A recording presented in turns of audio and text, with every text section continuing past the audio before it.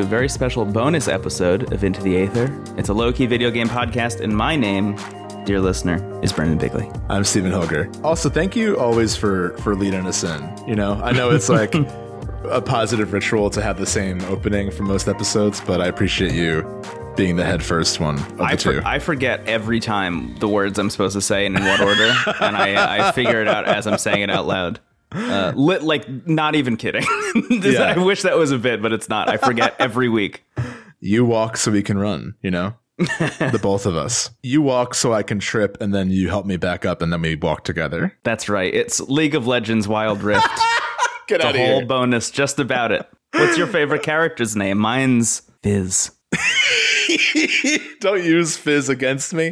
Anyway, today we're talking about two very special games, Ico and Shadow of the Colossus. Both made by Team Ico, and although they rebranded recently, right? They're a new team now. Yeah, when they were working on The Last Guardian, I think they stopped being like technically a first-party Sony studio. Maybe I'm wrong about that bit, but anyway, they're called Gen Design now. And lead designer Fumito Ueda, kind of like a legendary game designer at this point, for his work on Ico specifically, and some of the design philosophy he like imbued into that game, which I can't wait to get into. Me too. And they have three games specifically, Ico, Shadow of the Colossus, and then The Last Guardian.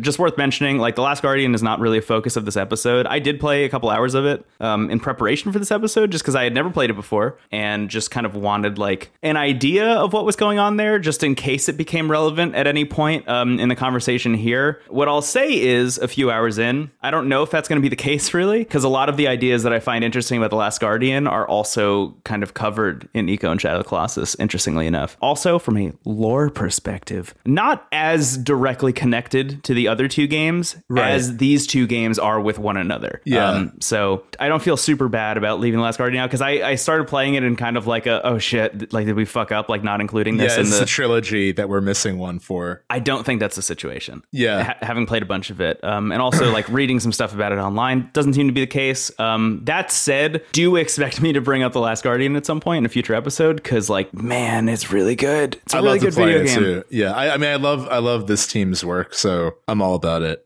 Yeah, Last Guardian is also part of the PlayStation Plus collection. So if you have PlayStation Plus, it's just right on. It's just like free to download on PS4 and PS5, which is rad. But Ico and Shadow of the Colossus are like loose sequel, prequel, but also like the creator has basically said that he wants it to be open to interpretation, and it largely is. But he has said that his personal headcanon is that Ico is the sequel to Shadow of the Colossus. Yes. And even without anyone saying that, I think you play those two games and they feel like they're kind of cosmic reflections of the other. Mm-hmm. There's a lot of it feels almost like a sequel in the way that a new Zelda is, where like there's a lot of very familiar elements and like kind of characters and ideas reincarnated, like going through the journey in a different way. Yeah, I when we get into the lore side of things, I think I have like a weird take on the Shadow of the Colossus. I'd love to hear it. Connection to Ico, at least based on the stuff I've seen. I haven't seen anybody else with the same thought process that I have about how they connect. I'm so excited. Which is fun. But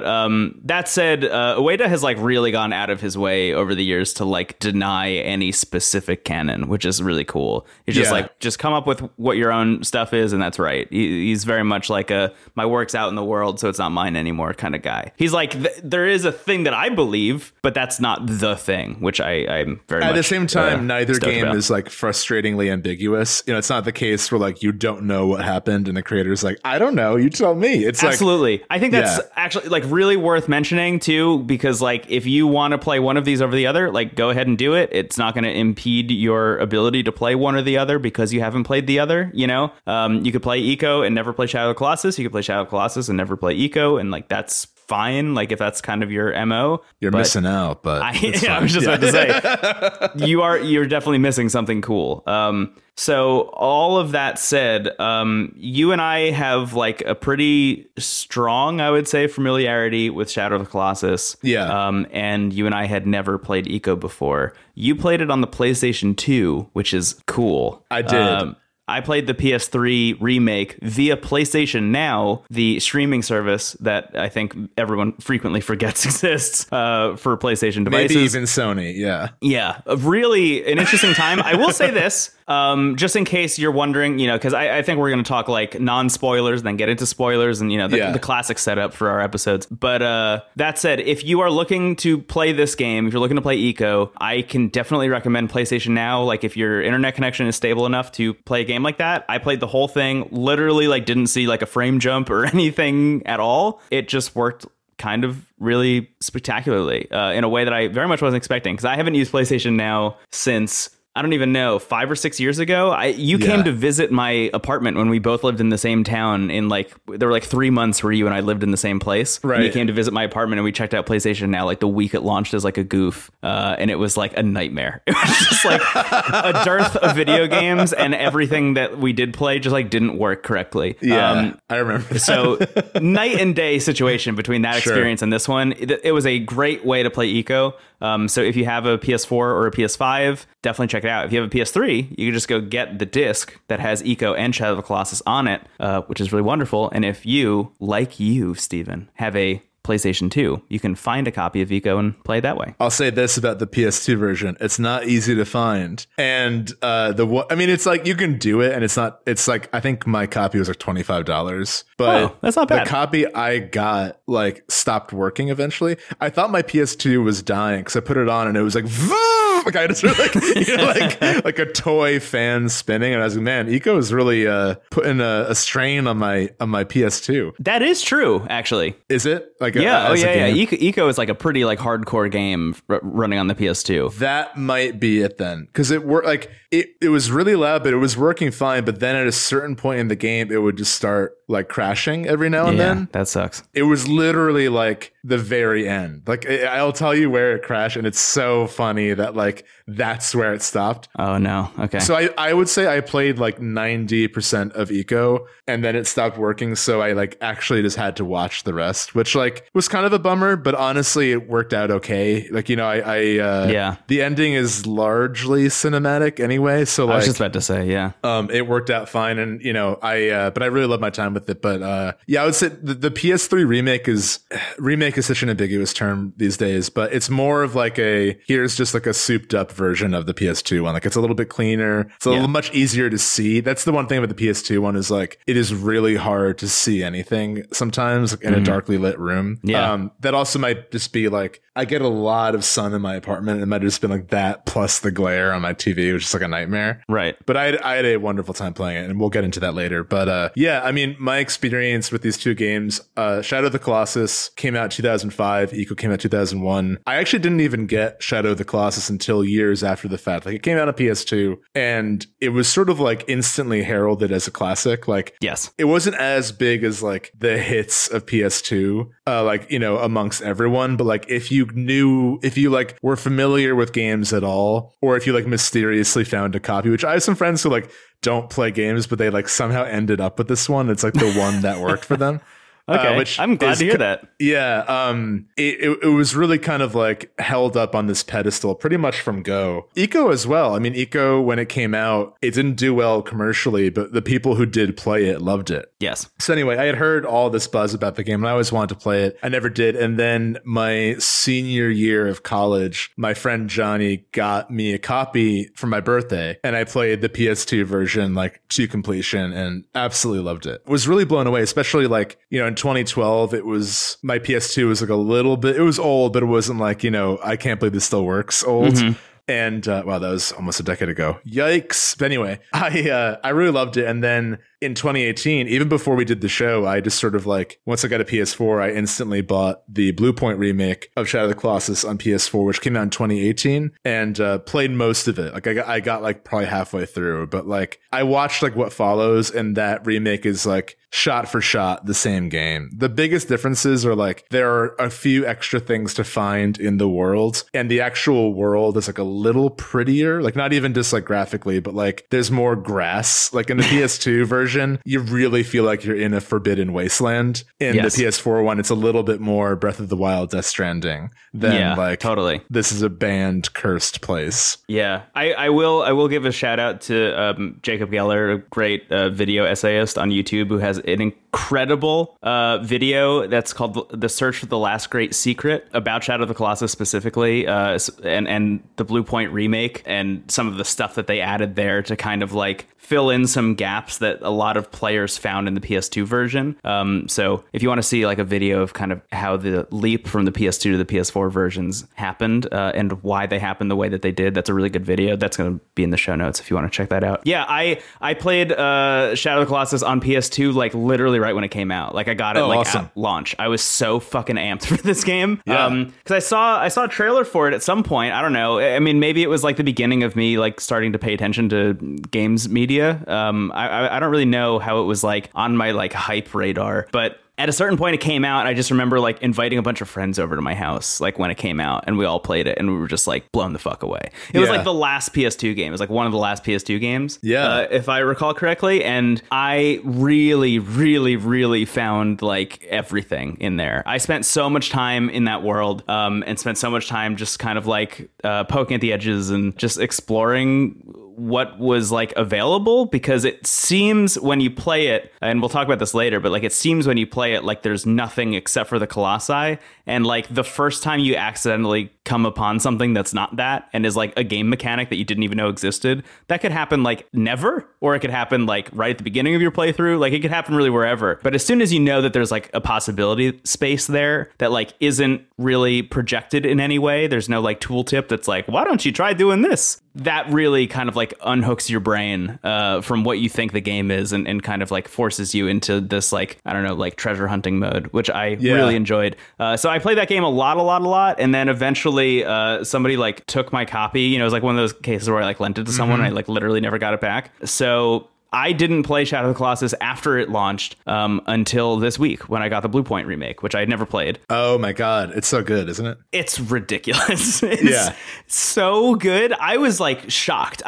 Look, Blue Point is good at their jobs, and like we know that at this point. I just played the Demon's Souls remake recently on the PS5 and like really loved it. Like I'm a fan of their work, but I was somehow even more shocked by Shadow of the Colossus than I was by like Demon's Souls. It's really a great way to play that game. I played half of it for this episode. I got through 8 of the Colossi, and that said, I just remember so much about the rest of the game that I didn't really feel like I needed to play the rest of it. I wanted to take that time that I was going to put into finishing Shadow of the Colossus and put it into The Last Guardian, just for like context. So I played the first, I like went back and replayed the first few Colossus in the PS2 version, and then I streamed the first 3 on the PS4 version.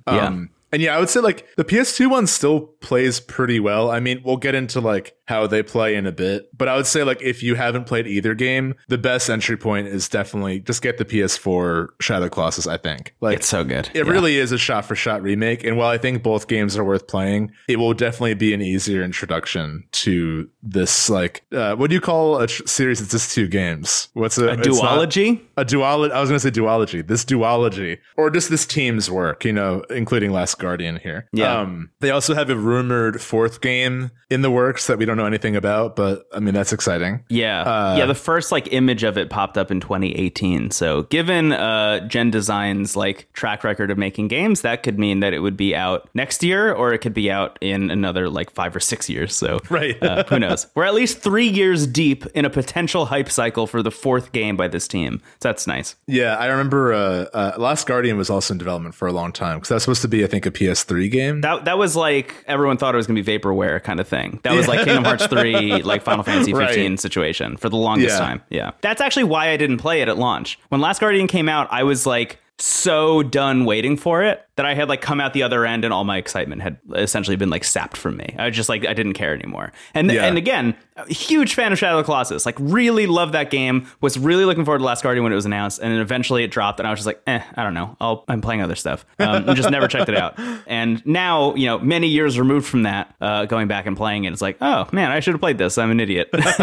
Whoops. Hey, whenever you get to something, there's no rush. Yeah, true. But yeah, I think before we go into, I think we're going to talk about like Ico and then Shadow of the Colossus as like their own kind of segments. But in this time, before we get into specifics, I'd love to talk about like the impact. I mean, we'll talk about this throughout the whole episode regarding the impact these games have had. But I think what's really worth talking about is that, like, in the time you and I are making the show, the question, are games art, I think is kind of like not relevant anymore. Like, anyone who still asks that is just not really like up to date on games. I'm not saying that in a judgmental way, but like, truly, if you doubt that games can be art, you just have not been paying attention to games, you know, or you just don't trust them. And that was true in the earliest instances of people asking that question, but is like way more true now than ever before. You know what I mean? Right. Well, and that's actually an incredible point. That's kind of what I was going to get to, because I think that, like, so Ico came out in 2001. This team's first game. And when you read discussions at that time about the game, what you see a lot, and it's almost kind of a backhanded compliment, is like, this is like one of the few games that you can truly call a work of art. You know,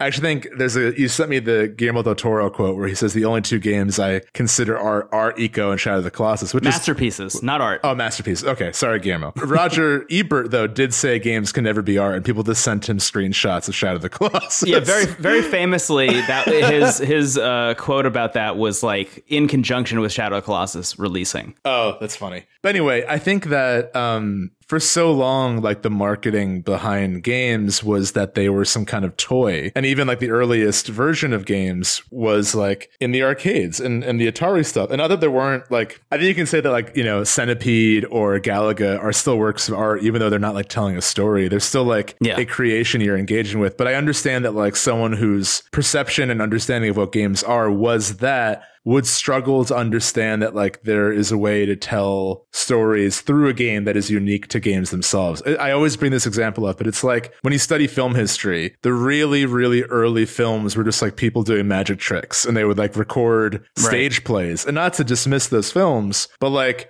they didn't yet know what you can do unique to film. So people saw films largely as like a novelty, you know, like it was a fun little thing, but it wasn't how could it ever be like Shakespeare or whatever. And obviously we've learned that, like, you can have both things can be art. I think with the whole our games art conversation is like the people who had been playing games like Ocarina of Time and Final Fantasy VII and, you know, Metal Gear Solid. I mean, I'm just naming names, but like there are so many kind of like landmark games that people still talk about before Ico came out. But you kind of had to be like either like growing up with them or in the industry somehow. And at that time, a lot of the most like powerful older voices were kind of outside of that world, you know? So like there was still like a very kind of closed mind to games being anything more than like a juvenile pastime because of like the discussions that were being had about them. Right. And that's a really big conversation. But I think that like it wasn't until like more recently that like that really started to change. I mean, I think like by recently, I think like the past like 15 years, but like, you know, I think like for the first half of my life being a kid, even in college, like there was something inherently juvenile associated with games, so that they were a waste of time. You know, like that's something I still hear. And it's like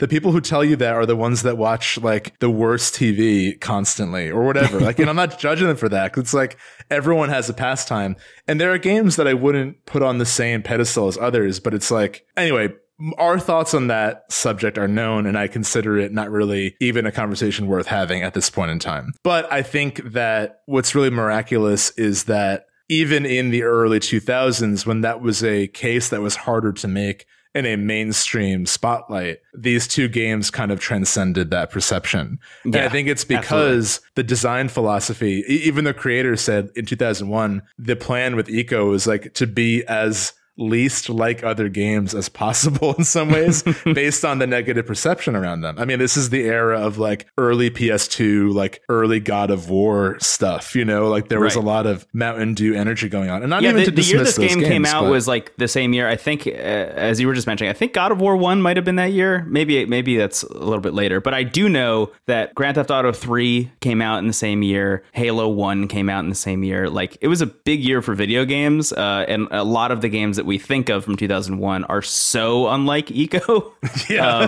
It's like shocking to look at that list. Right. And again, like I want to drill the point that there were great games before and during that time, but I think like the conversations around them are very different. And again, I was also 11, so take that for what you will. Anyway, to kind of sum up like what each game is before we get into them later, Ico is, I would say, like the elevator pitch is like minimalist Zelda, where like you are this young kid who is helping this young girl escape a dungeon that is largely like big empty rooms with like beautiful but kind of somber scenery, almost no music, very few cutscenes, and Ico like straight up doesn't tell you how to play it. Like there are no like push to do this. Even Shadow of the Colossus gives you button prompts. Yeah. There's nothing in Ico. There's like not even a HUD. There's no like life bar. There's like literally nothing. They just drop you into the game and then you're just playing it. You just got to figure out what all the buttons do. It's minimalism taken to an extreme. It's shocking. We'll talk about that more in the later, but yeah. So, but it's largely a puzzle game, and I think it will get into why I think it resonated with so many people. But it's so unlike the kind of, in the PS2, I think there was this excitement to like utilize the hardware to like be more cinematic and all that. And this game is actually very cinematic, but in a very different way. And in a way, I think that like you really would only see in like experimental film. Yeah, the way that this game handles telling a story through a cinematic lens is like so ahead of its time that it feels modern playing it now still in ways that I was like really fucking shocked by. I'll just say this because like, before we even get into like the spoilers or anything about it, if you haven't played Ico, go play Ico. I had like what I've been describing to Steven off the show as like a religious experience playing this game. It is unreal how good it is. Yeah. I simultaneously feel like a fool for having not played it earlier, but at the same time, I'm just glad I played it at all, and I really can't wait to talk more about it. But yeah, you really got to the heart of it. It's just like a kid with horns leads a glowing girl through a Zelda dungeon that's all puzzles, and there are no button prompts. And like that's the game. That's the pitch. Just know that like even though that's all the pitch is, it's really good. Yeah. So I think one of the reasons they like stuck out so much at the time was that Ico is this sort of cosmic opposite of a lot of game design and thought at that time. And then Shadow of the Colossus feels less like a response and more just like, here's what the future can look like. Like that game is so ahead of its time in like every way that playing it now is like, you really like, I think Ico, you can see what led to the game and what it's commenting on and what it's like kind of rearranging almost. Right. And Shadow of the Colossus is more like, okay, I've actually taken a step above everyone else. And now I'm like looking at how you can make a game going forward. And I think the reason it was probably the bigger hit, one, they actually marketed it. It had like a marketing campaign and it's a pretty easy sell. I mean, Ico is, glowing girl in a puzzle dungeon is like a little bit obtuse, whereas, you're just fighting giant colossi. That's like a pretty the pitch is so easy. It's just you're a small man with sword and it's only boss fights. Yeah. Like that's the game. And it's so easy to market that. And visually, you don't even need to say anything. You just need to show an image of like the guy with the sword, like the wanderer with the sword looking at any of the colossi. And like that could be the screenshot. That could be the whole ad. And like, yeah, that's what the game is. Because I think in a lot of instances you would see something like that, especially in that era specifically. You would see an image like that and you'd be like, okay, cool. That's like a cool screenshot from a cutscene. But like, what's the game? It's like, no. That's gameplay. That's what the game looks like. That's what the game is. You have to do exactly what you think you have to do. You have to climb that fucking thing and stab it in the head. And that's rad. And I get why this was a bigger hit because it's much easier to market. I do think Ico is like in a lot of ways just like almost too ambient for its own good. Like it's like a dream you have. You look at the marketing of that thing, as you and I have joked about a lot off the show in preparation for this, but like some of the like copy that was written for this game is like so silly, and it's like I don't envy the person who had to write the back of the box quote that I think you're about to read. So worth noting too, Ico, like the cover of this game in the game that was released in Europe and Japan is like this beautiful painting that was done by the game's creator. In the US, they somehow saw that someone saw that painting and said no, and then presented like this weird like reboot 3D animation-esque picture of the kid doing a DreamWorks eyebrow raise holding a stick, and it's just awful. Like it's really horrible. If a relative of yours gifted you this game, you would be upset. You'd be like, this is what you think I like? Then on the back of I'm holding it right now, on the back of the box it says, solve the puzzles or join the tormented souls forever. which like to me that is like the most 2001 American way to pitch this beautiful work of art. Right. Like who played Eco and said like that's the pitch? I mean, I know we said guide Ghost Girl out of Puzzle Dungeon, but like that's better than solve the puzzles or join the tormented souls forever. Right. Come because on. like to be clear, the game doesn't have like lose states or anything. Like if you like fall and die, there's no like game over screen that's like you fucked up. It's like you just kind of like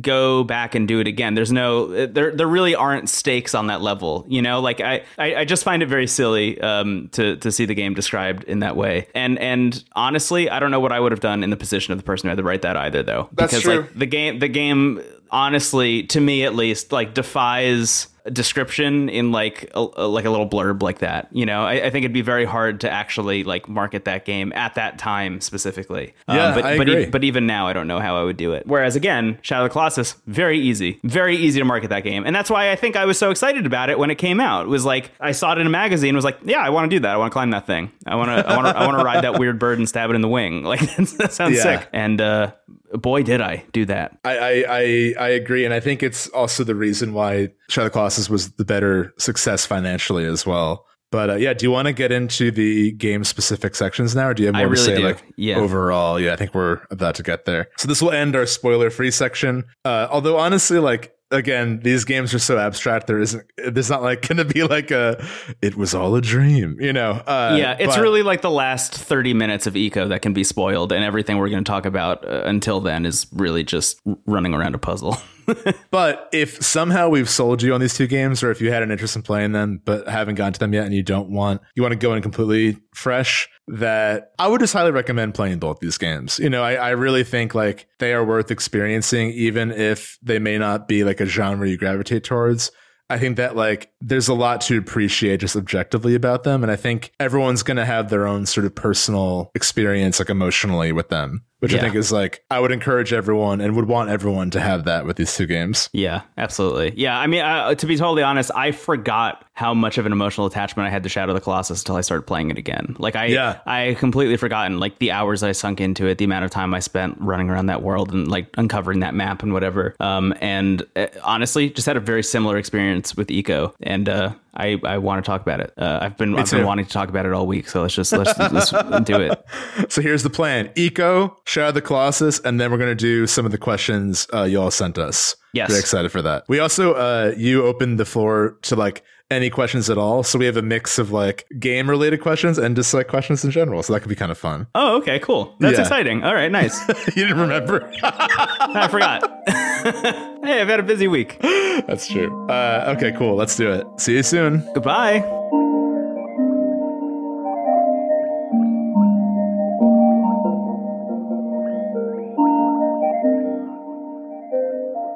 Steven, the year is 2001. I'm in 4th grade and Eco is out. I didn't play it because I didn't have a PS2. What are you up to? Brendan, the year is 2001. I'm in 6th grade and Eco's out, and I didn't play it because I don't have a PS2. But I do have a GameCube. Oh, okay. So what GameCube game are we talking about? Kirby's Air Ride? I was trying to think. That was like, was that the first year? I think the GameCube came out 2000. But I remember having like the best birthday sleepover of my life, getting the GameCube and playing Melee all night with my friends. Oh, yeah. That's still the best night, I think, ever. But like right when it came out, it was like shocking. I also had Luigi's Mansion, which I made them watch me play, which was, you know, it's my fucking birthday. So that's a classic, like, it's my birthday and all my friends are at my house move, is like play the single player game. My most evil birthday, which I think I'll have to answer for in the next life, is when I turned 13, I had a bunch of friends over who stayed over. We stayed up all night, and then early in the morning, I wanted to watch Planet of the Apes, the 5th one. Yeah. We had anchovy and spinach pizza the night before. Oh my God. Is this real? Yeah. So we had anchovy and spinach pizza, and then I put on the 5th Planet of the Apes, and like everyone fell asleep like immediately, like for the first time. Like we were up all night, and then I just like ruined my own party. Oh my God. Based on my weird taste. Well, at least it wasn't Eco. Imagine if you put Eco on in your 6th grade birthday party. It would have been a bigger hit, I think, actually. You think I don't so? know, maybe not. But anyway, Eco. Yeah. No. Climb the chain. Climb the chain. What are you fucking doing? Un toi? Actually, if I played on my 6th grade birthday, this would have said un toi all night. Un toi? Which is what Eco says when he calls over Yorda in the fictional language of the game. But so we've now both played Eco.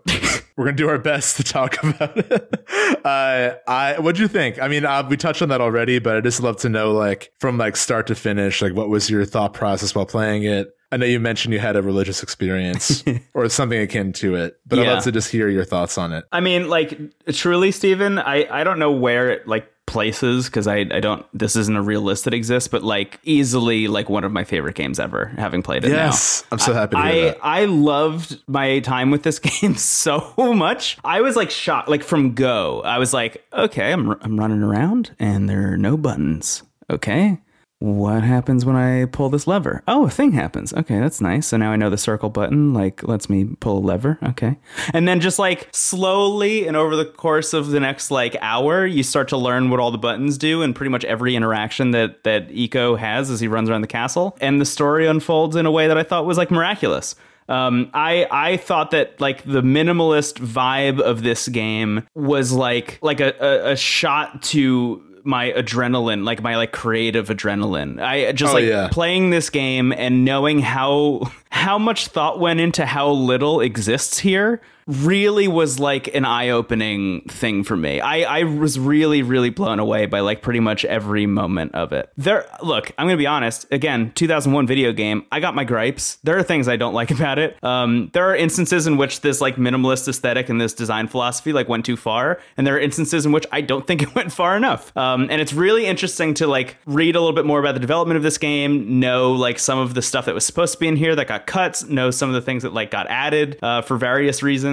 But, like, overall, as a package, like, this felt like game design school. Like, this felt like not only am I having this, like, really, like, emotionally wrought, like, narrative experience, but I'm also, like, learning how to make better art. And I don't just mean video games. I just mean, like, art in general by playing this thing. And it's, like, no small wonder to me anymore, like, why this game has, like, rippled out and inspired, like, everything I love. I mean, you and I, this is the second episode that we've recorded today. In the first episode that we recorded today, I talked about Fez and some of the inspiration that Eco had on Phil Fish, the designer of Fez. Fez is, like, also one of my favorite games of all time and is, like, so much of Fez is just, like, ripped out of the design tenets of Eco. And, like, going back and playing this and knowing, like, this came out in 2001. Holy shit. Like, really rocked my world, I think. To know that, like, this game has just been lingering in the background, inspiring some of my favorite games, like, ever. And also knowing now that it's rippled out and inspired some, like, great, like, other media, right? Like, Guillermo del Toro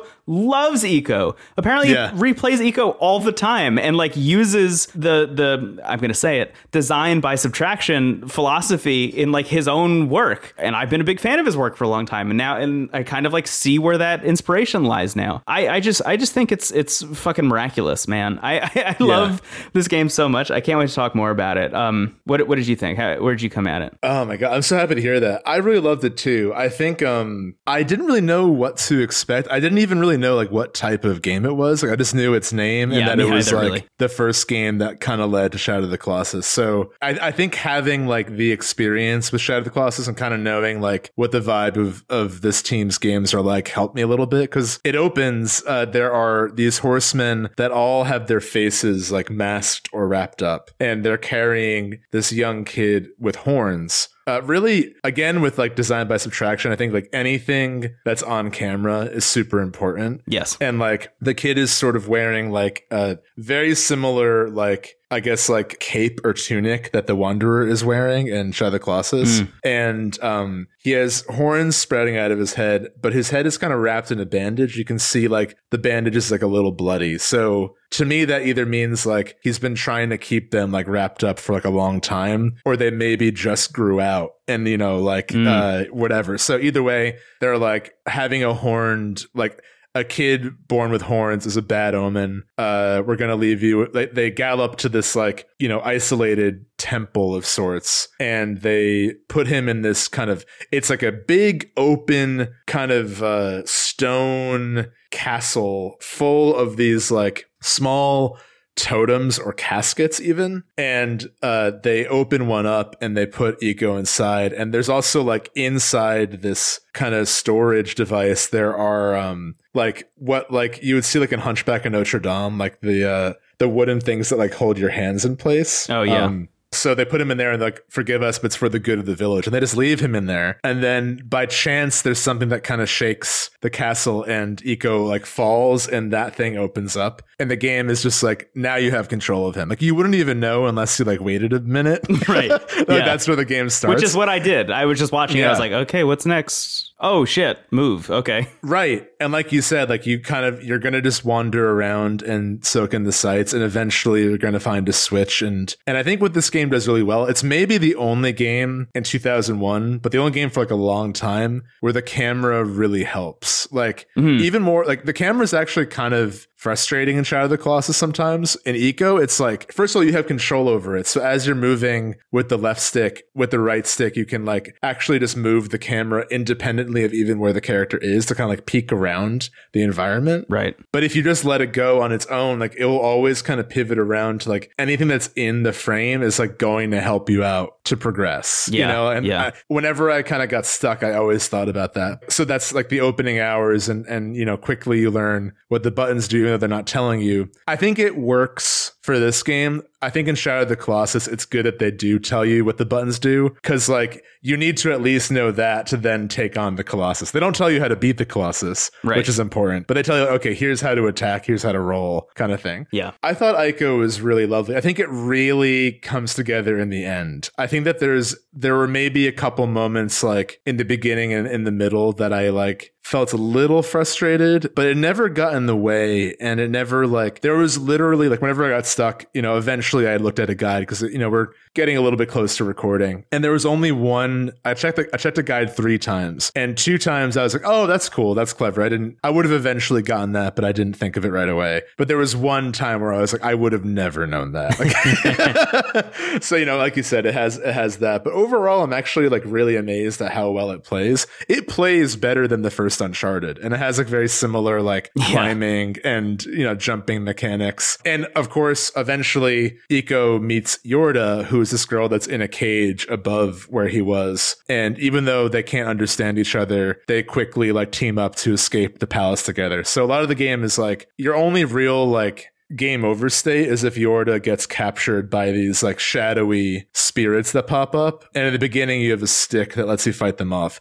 I will say this is probably the main point of tension we both have with the game. I actually think that in the beginning the fights are really compelling, because like you know, you're told that if Yorda gets taken by them, it's game over, and it's also kind of a scary scene. Like everything kind of gets voided out in like a mysterious way, so the stakes are given. And you know, seeing like the really human animations of like both these kids like running away. There's a central mechanic of you holding Yorda's hand to like guide her somewhere else. Like she'll walk on her own, but like a lot of the game you're kind of dragging her around. Which like you're holding the R2 button down the whole time. It feels so much to me like a Death Stranding kind of thing, where like the triggers hold on to each strap of your backpack, and the stuff that you're carrying with you. I mean, very similar vibe here. And honestly, like I can't list maybe any other game that kind of has that kind of mechanic. Because like this idea that like you are, as the player, holding on to Yorda's hand the whole time, I thought was like really, really compelling. And it's, I think one of the things I would really want to like harp on with this game, and just the design of this game specifically, is the intentionality behind some of those like button placements on the controller, which is like a weird thing to say. But the fact that like holding R2 holds Yorda's hand throughout the entire time, at any point if she gets taken by a shadow, you kind of know intuitively as she's getting like dragged into this like black hole kind of pit thing, like, okay, I'm using R2 to hold her hand, so that means that R2 is like to grab Yorda's hand at any time. And like the first time that I was like, I need to save her, it wasn't even a conscious thought that went through my head. It was like a completely like subliminal unconscious move to run up and smash the R2 button as hard as I could to grab her hand and then pull her out. And I think that's the biggest success of Ico to me overall. Like not just in that one specific instance, but overall is like the humanity of the game. Yeah.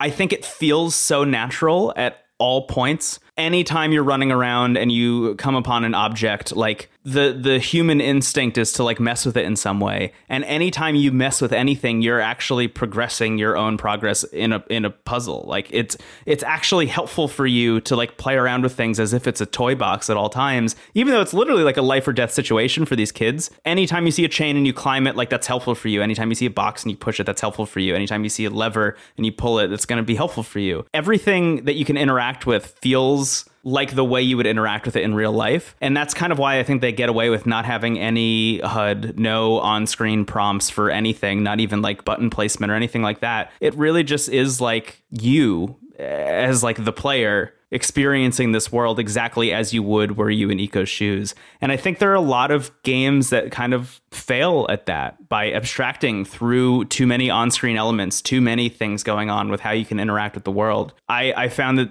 throughout the course of this game, there was never a point where like something happened in an unexpected way or in a way that I wouldn't think that would happen in real life, I guess. Yeah. And considering it's like a bizarre fantasy world where you're fighting like shadowy owls with a stick, like that's really impressive, you know? Yeah. And I think even the way the shadow creatures move is like very unsettlingly human. Like they'll scurry around and like away, and the way they carry Yorda.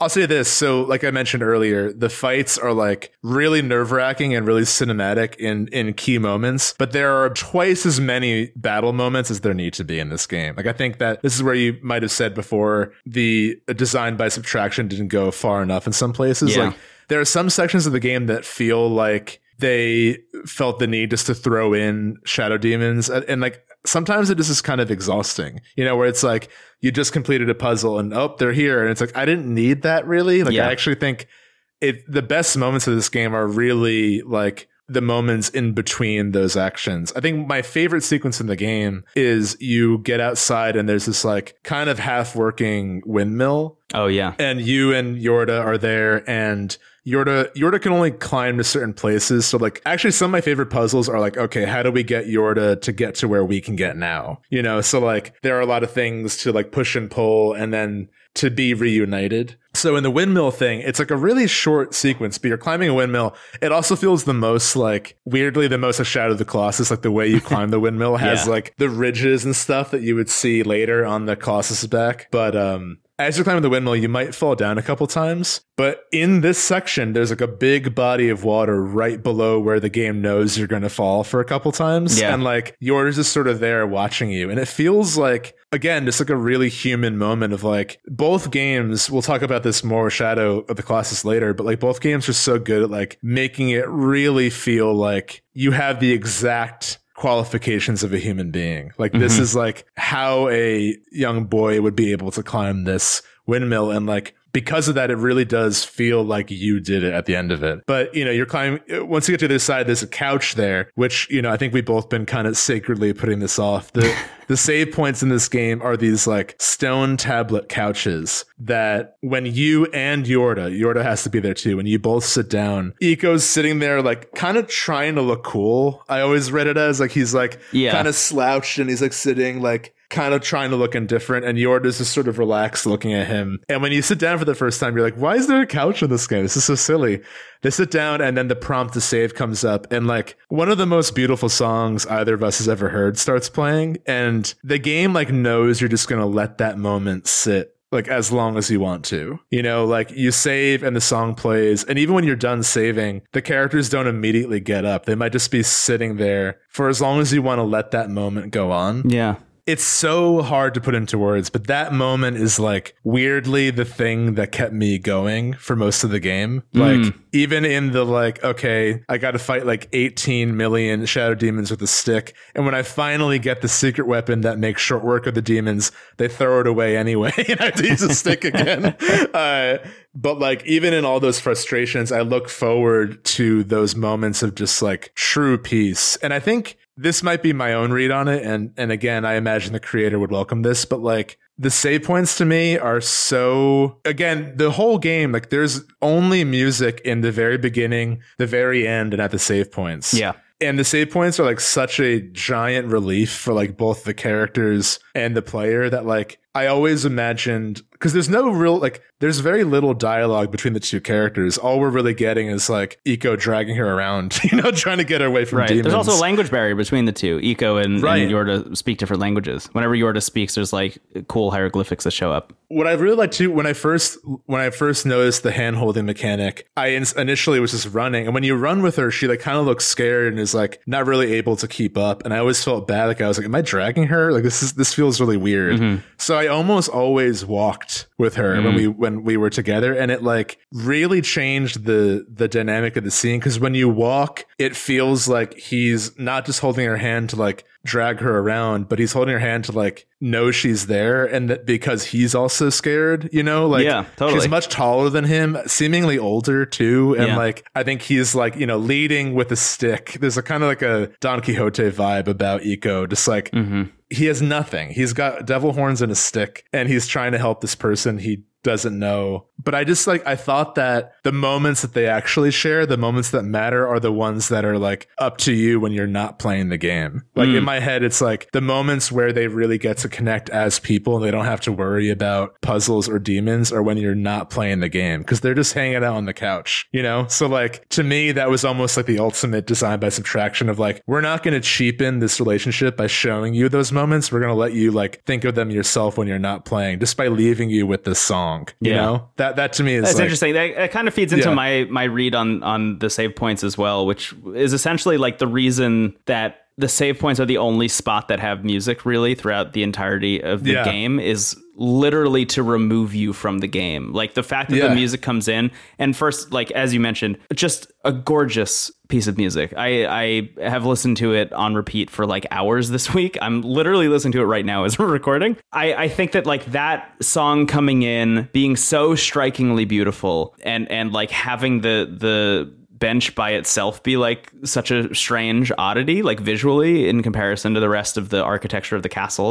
and the stuff around it, really just like drives home for me, like this is supposed to be the moment when Ueda is like, I don't want you playing the game anymore. Like you've come to this bench, you've sat down, this music is playing, you've saved your game, now leave. And then when you come back, that music also reminds you, like when you're back in the game, the music reminds you of Eiko again. Like it reminds you of the game. So it does like double duty as both breaking that immersion that you have and then re-immersing you in it later when you return to the game, which I think is fucking brilliant. It is. I was just like so shocked by it. And I wanted to bring all that up because in this windmill sequence, you see a couch, but Yorda isn't able to get to where you are yet. Right. So you have to lower a bridge, and then she's there waiting for you. And then you can get to the couch together. And like that little windmill scene is like weirdly like the whole game story, like it's sort of like this, like you said, there's this language barrier. There's this like constant like disconnect between these two characters that are like just trying to get away. Like it's really like they just want to be able to live their life. Like they have almost opposite punishments, where like Eiko is banished from his village for being a kid with horns and essentially left to die like in this thing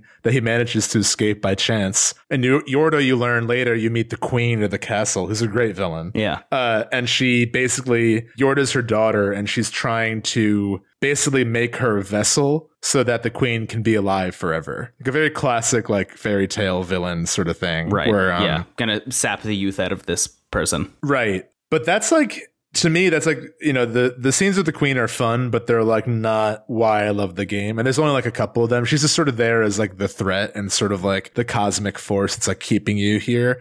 Like there's a point in the game where you're like at the front gate and the queen shows up, and really her role in that scene is not to like be like, ha ha ha, my power. I mean, she's kind of doing that. Yeah. But she's also like, Yorda can't live outside the castle. Like that's like kind of revealed that like, even if you escape, this girl has no place in the outside world. Like you're from two different worlds. You're a boy with horns, and she's like basically a ghost in many ways. Yeah. So, but yeah, I mean, I thought that like, I found myself, even in the frustrating moments, just like so immersed in this game and like caring so much about these two characters despite them not saying anything, like literally. Yeah, that's I think the thing that has gone unsaid so far in this conversation is like all of this minimalism that we're talking about, everything in regards to like very few actions that the player can take in terms of like the way that Yorda and Eiko both have to sit on the bench together to be able to save, things like that. The reason that minimalism exists is to serve the greater purpose of like instilling in the player, instilling in you this idea that these two are forming a bond in their attempted escape. Like the whole game, every decision that was made essentially comes down to, does this make the bond between Eiko and Yorda stronger or not? And if it didn't, they removed it from the video game. There was a certain point where like there were other characters from the village that showed up in the castle. Like all of those are gone. There were like merchants and shops and stuff where you could like buy stuff. Like all of that's gone because none of that matters. Introducing any other character is just a distraction from these two that you're supposed to care about. The only character that really should exist outside of the two of them is the queen, so they have a common enemy to like bond even more over, essentially. Right. Which I think is incredible. Do you mind if I like really go into one specific segment of the game that like really fucked me up? Please, I actually was going to ask because I think like I'd love to hear what moments stood with you, and then we can talk about the ending together. Yeah, and that's like the final act of this game is really, I think, what kind of sums it all up. I think the moment where I realized this game was like essentially pulling a magic trick on me was the moment when you get to the front gate and you like actually escape, or like you begin to escape and you start to run across the bridge. Because like as you're running, right in the beginning, as you're running and you're holding onto Yorda's hand, I don't know if this happened to you considering you're walking everywhere, but like she can't keep up. She keeps falling down. Yeah. The closer you get to crossing the bridge and getting away from the castle, like she continues to fall down over and over again. And there's this moment when you get outside and you're crossing this bridge with Yorda, and these like two almost like Tesla coil adjacent things that are like, they have this like magic lightning energy essentially kind of like zap the bridge and cause it to start separating. It starts like retracting essentially from the castle, and in so doing splits Eiko and Yorda apart. And it passes like it's like 5 seconds, and you will like not even realize that it happened until it's already over. But there's like 5 seconds where the bridge is separating. Yorda's on one side of the bridge and Eiko is on the other, and they give you as the player control of the character for like 5 seconds. And in those 5 seconds, your choices are jump across the bridge or continue to ride the bridge out because you escaped. And like, what person has ever played this game and not jumped back towards Yorda? You know, right. You spend this entire game trying to escape this castle, and you are given that. And every person subconsciously, like there's not enough time to think really. Every person subconsciously in that amount of time, when you're given control of the character, will jump back at Yorda, and she grabs your hand and pulls you back up, and then you're back in the castle again. That was like jaw-dropping, like holy shit, like this is the kind of moment that probably inspired like 800 other moments I've played in other video games unsuccessfully, you know? It really seals the deal. I mean, because so often the goal in a game is some kind of MacGuffin, and like you said, you're offered escape, but everyone who's playing it like cares more about what happens to the two of them, not one of them. Yeah, you know, like you need to be together. It's also the first time that Yorda like picks you up, although unsuccessfully. Yes, but like I was really happy to see that. But you know what's funny, Brendan? That's when my game stopped working. Like literally right after the scene. Oh no! And I was like, is the queen like ruining my copy of the game? Oh my god! Yeah, literally. That's what I meant before. I said this before. Like it was like the worst time for the game to crash, and it was that moment. Oh man, I'm so sorry to hear that. Yeah, that moment, like really, I think like you could encapsulate the brilliance of the whole game in that one like 5-second span. I think I agree. It really shocked me because like I am very much the kind of person who will go against my own first instinct to see if the game has like planned another one, you know, just to press up against like what the narrative design is of certain things. You know, I think like the million different things that Hades has accounted for is like a good example of that, which is like you play Hades like a billion different ways and there's like an answer for everything. Like, and there's what if I steal from Charon? Right. And there's like dialogue for all of it. And there's like new encounters and new things to do for all of it. And like, that's very much like my shit. Like, I really love that. Not even a thought in this game. I haven't even like Googled it. I don't even know what happens because I don't care. It doesn't matter to me. Like what mattered to me was the bond between these two kids and like making sure that Yorda was okay also.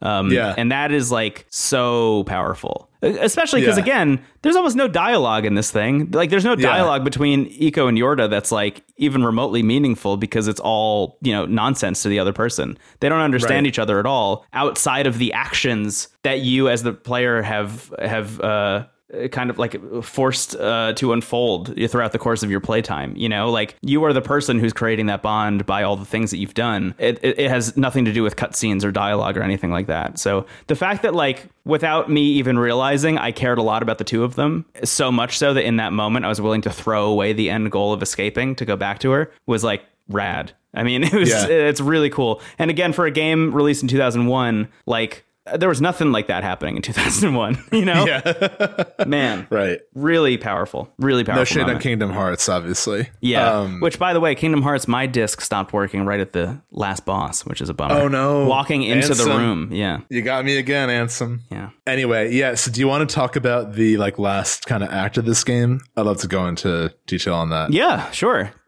So basically, just to sum up, I guess, the plot, you two are trying to escape the castle. We reach this moment, which is like the big, like, kind of end of Act 2 sad moment. Yeah. Iko falls into like water and ends up in like a like an area where he's by himself, essentially, for the first time throughout the entire game. Right. And it's almost, I mean, you really, even though a lot of the game is like helping Yorda, like, you do eventually feel like you're two parts of the same character, because you need both of them to do things. Like, Yorda can open doors that Iko can't, and, vice versa. But you're like in this kind of creepy castle underground. And eventually, I love the architecture here, because they're like these weird, like, circular things hanging from a chain. They're like very unstable platforms. Yeah. Like, as harrowing as the place is, there's something very pleasant about the castle, even when, like, there are, shadow demons popping up. Like, yes. I often would just walk while holding hands and just like look at what was happening. And like, that's, I think, one of my favorite things about both games. Like, you can just like really choose to let a moment sit if you want, or like really just focus on, like, you'll be like drawn by one part of the scenery. Yeah. Even on the PS2. And specifically, that lack of music that we keep referring to makes way for this like really incredible ambiance in all of these locations that we're talking about. Like, inside the castle is like literally just like room tone wind, and like you can hear like chains rattling sometimes, because it's like a castle that probably was used for something at some point in history, and like is really no longer being used for anything except, I guess, sacrificing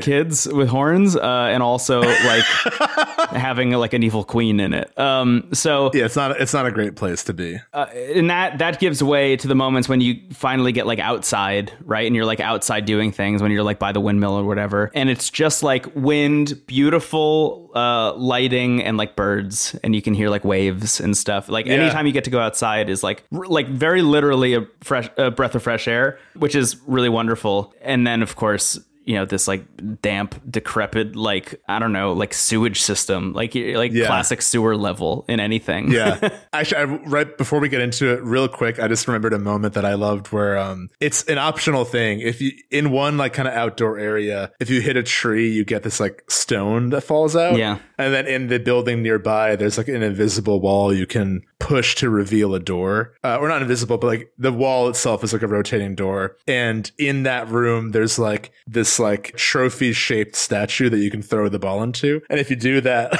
this like really fancy sword is just thrown through the window, which like, to me, I just read that as the game designers being like, if you figure this out here, like this is, like just very take much. this. I did not figure that out on my own. So I felt like I was cheating a little bit, but that weapon is very helpful for cutting down the time it takes to battle. Yeah. For about an hour until you lose it. Until you lose it, which, is when you fall off the bridge and you've lost everything. And everything you've had and everyone you knew, which is a lot. But you end up in this place, like you said, and then eventually you find Yorda in a very like, it looks like the hall you started in. It also looks a lot like a place in Shadow of the Colossus, multiple places actually. But you see Yorda like in the distance, just surrounded by shadowy figures that all have horns, and she looks like a husk. Yeah. It's really scary. It's like a really unsettling scene. Yeah. And you go to save her, and you are just fighting these like shadows of kids with horns that I read that as like, these are all the spirits of the kids who were sacrificed. Yes. Yeah, that was my like bummer hunch from like really early on in the game, because the first shadowy figures that you fight, like the first time they teach you what combat is, those figures do not have horns. But as soon as you get outside for the first time and the ones with wings show up, they kind of are like owl adjacent. They were like horned owls, you know, was kind of the vibe. And I was like, oh no, is that what this means? That can't be it. And then like over the course of the game, I was like, if this was going to be a reveal, it would have happened already. Like there's no way that it happened. And then I walked into that room and I saw all the kids just like with the horns kind of like looming over Yorda. I was like, oh fuck, I've just been like killing the like ghosts of these kids throughout the entirety of this game. It's really heavy, man. It's a really heavy moment. And the way they're animated too, they're just like curious. They're not like malicious or anything. I mean, they're definitely like scary, but they're just sort of like curiously looking around. And that's the thing. You kind of realize that like throughout the course of the game, like even when you got a game over, like the thing that was actually happening was they were just like putting her back in that cage, which like obviously bad, not good. Like you don't want Yorda back in the cage, right. But they're not killing her, you know? It's not a situation where like Yorda fucking died and then like game over, you know? It's like I guess it's implied that the queen would then take over her body and basically she would be dead. But yeah, I know eventually. But yeah, I just mean like the shadows were not harming her really in any capacity. I mean, you still needed to save her from them, but like they're not as malicious a presence as they look, I think. Right. They're just sort of like spirits being used, I guess, or just like... That was my read on it, at least. Yeah, I mean, I imagine that like someone who's sacrificed in a place like that would not rest easily. So they're probably like some kind of unrest going on. Yeah, absolutely. With those spirits. But you fight them and like a lot of them. You fight like a lot of them. That fight goes on for a long time. And I think it works in that context. I think that like that fight being long makes sense. Yeah. Narratively, not just like I pushed a box and then they showed up again. Right. But yeah, you fight them and if you try to interact with Yorda at all, she like doesn't respond. She's like completely frozen, which leads to the confrontation with the queen, which is cool. It's like that's like the most kind of video gamey it gets, I think. Yeah, if anything, it's just like maybe a way to like really likes boss fights, you know, because like this is a game that like really like I didn't think needed a boss fight like literally at all, and then his next game was all boss fights. So like, right, I don't know, maybe that's just like his vibe. But I enjoyed this experience. I thought it was like a nice like climactic way to end the game. Still, you know. Right. To like just thrust me back into a video game right at the end was like, oh yeah, that is what I'm doing. And you have a magic sword, so you're like more compelled to like kick ass. Yeah, it's really cool. She does. I mean, again, we're like so deep in spoilers at this point that like if you're listening to this, you probably already know. But just to say it out loud anyway, she does this thing where like she keeps like shooting this like wave of like dark energy at you, and you have this sword that's like this like magic like kind of electricity like light energy sword or whatever. And if you like block at the right time with this sword, it just kind of like blocks this like shade from hitting you. Yeah, like washes over you. Yeah, and you can run up and you can like hit her. She has this like force field around her, and when you hit her, the power of her force field is so strong that it just like knocks the sword out of your hand. Like it does damage to this like shield thing, but it knocks the sword out of your hand, and then suddenly like you're left without a weapon. You have to like hide behind like pillars and stuff when she continues doing this shade thing and like try and find the sword, which I think is fun. The button that you use to call for Yorda and go "en toi" actually like looks, it points Iko's head at the sword so you can like see where it is, which was really helpful. Cool. I found that by accident, which was like so helpful in that fight, because that sword just goes flying, man. You really just lose track of it. If it wasn't for like spatial audio, I wouldn't have known where it landed most of the time. But anyway, yeah, you just like continue to do that over and over again, and she's like laughing maniacally like a Disney villain, until you stab her in the fucking chest with your sword, pretty much. I do think too there's some kind of connection between Yorda and that sword, because throughout the whole game Yorda can open the doors that are blocked by like the caskets of horned children. She can open via electricity and they like move for her essentially. And this sword is like the same kind of like electrical energy, and it's like white and glowing the same way as she is. So I don't think like she's the sword, but I do think there's like definitely some connection between how the queen is manipulating the spirits and the energy she's giving off, and how Yorda is able to like do the same on her end. I wasn't going to get too into it now, but like the whole, I mean, it really gets down to like an almost Star Wars like style. Like this is just a story of like dark versus light. you know? Yeah, it's right. like very literally like dark magic versus light magic, and like the manipulation of both, and the attempt for like the dark magic to absorb the light magic as well, is my vibe, or at least like my takeaway from this. And Yorda is just like literally a being of like pure light magic, and this sword is also like a light magic kind of thing, which is why you're able to move things with the sword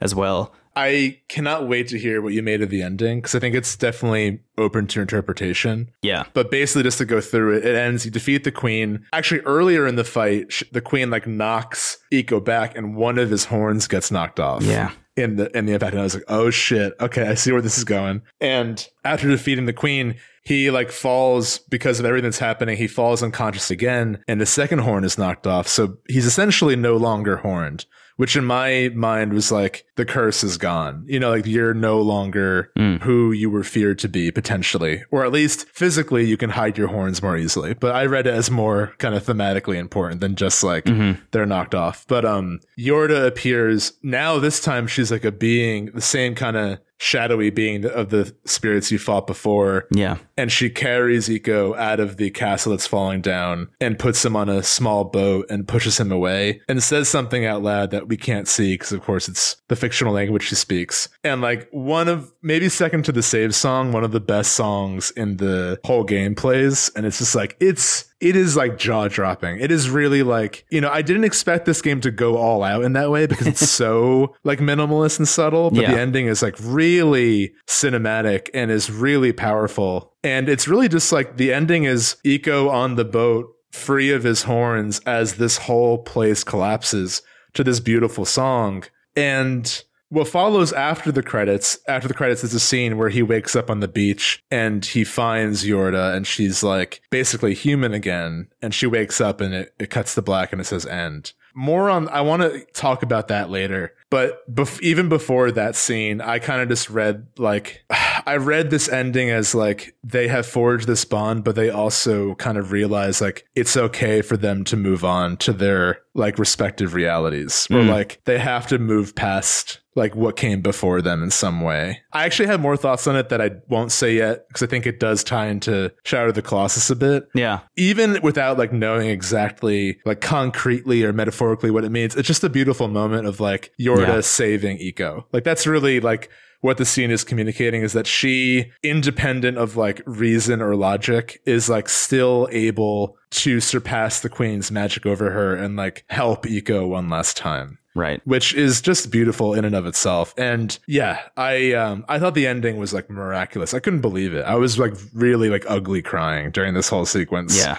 It was a lot. And the scene that followed the credits, I really like, and I want to talk more about later, but I'll give the floor to you because I want to hear what you think. Yeah, I don't have too many thoughts about it, honestly. I just kind of like read it almost exactly the way you did. I just saw it as like Yorda being able to save Eiko. You know, it's one of those, like, right when you kill the queen, the thing she says is something along the lines of like, Yorda can never leave, like ever, you know, like even if like killing me is not going to allow Yorda to leave, like you didn't save her by killing me. And I have to imagine that that's, you know, some version of what Yorda says while she pushes the boat away. Interestingly enough, when you've beaten the game, you can go back and play it again, and it translates Yorda's dialogue. And like, yes, I almost like don't want to do that. I haven't looked it up on purpose. Like I have. Should I not tell you? Yeah.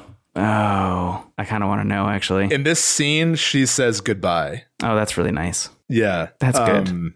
But that actually makes me sad, because there's a lot of debate over whether the scene on the beach is real or not. Yeah.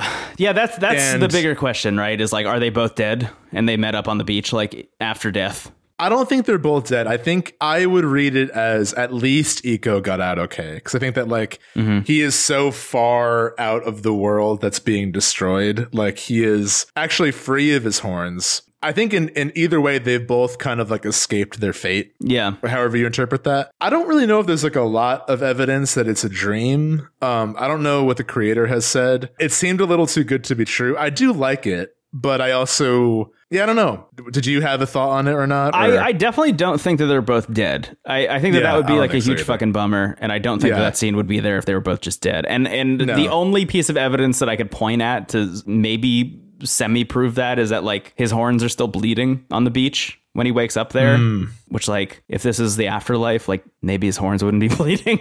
I don't know. Does he still have horns on the beach? No. Oh, they're gone. Okay. Yeah. All right. Exactly the same way he was when he left. And then Yorda is like kind of back to her like kind of like glowing tall girl self, you know, the way she was earlier on in the game. So I don't know. I don't really have a definitive read on it, except that like it's an ending that makes you feel good and you don't need to think about it a whole lot. Like that was kind of my takeaway from it, which is like this is nicer than just like she fucking died in this castle as it like sank into the ocean, and Iko is like bloody wandering the sea doing nothing. I don't know. I think my read on it, because I wouldn't have even thought it was a dream unless I knew that was like a debate already. Yeah, you know, like I like looked up what people thought of the ending and I saw that. I think it's more like that scene at the end, like I said before, is like the end to their time and who they were then. Yeah. And then the beach is like kind of a new beginning for both of them.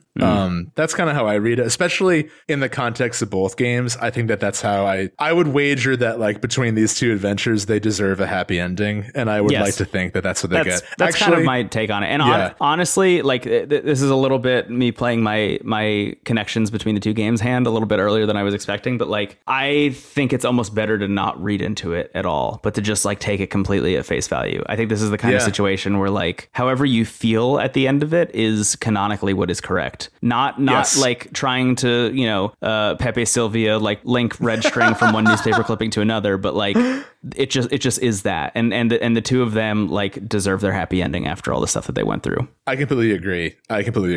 There's actually a secret ending that to me is canon. Do you know what it is? No.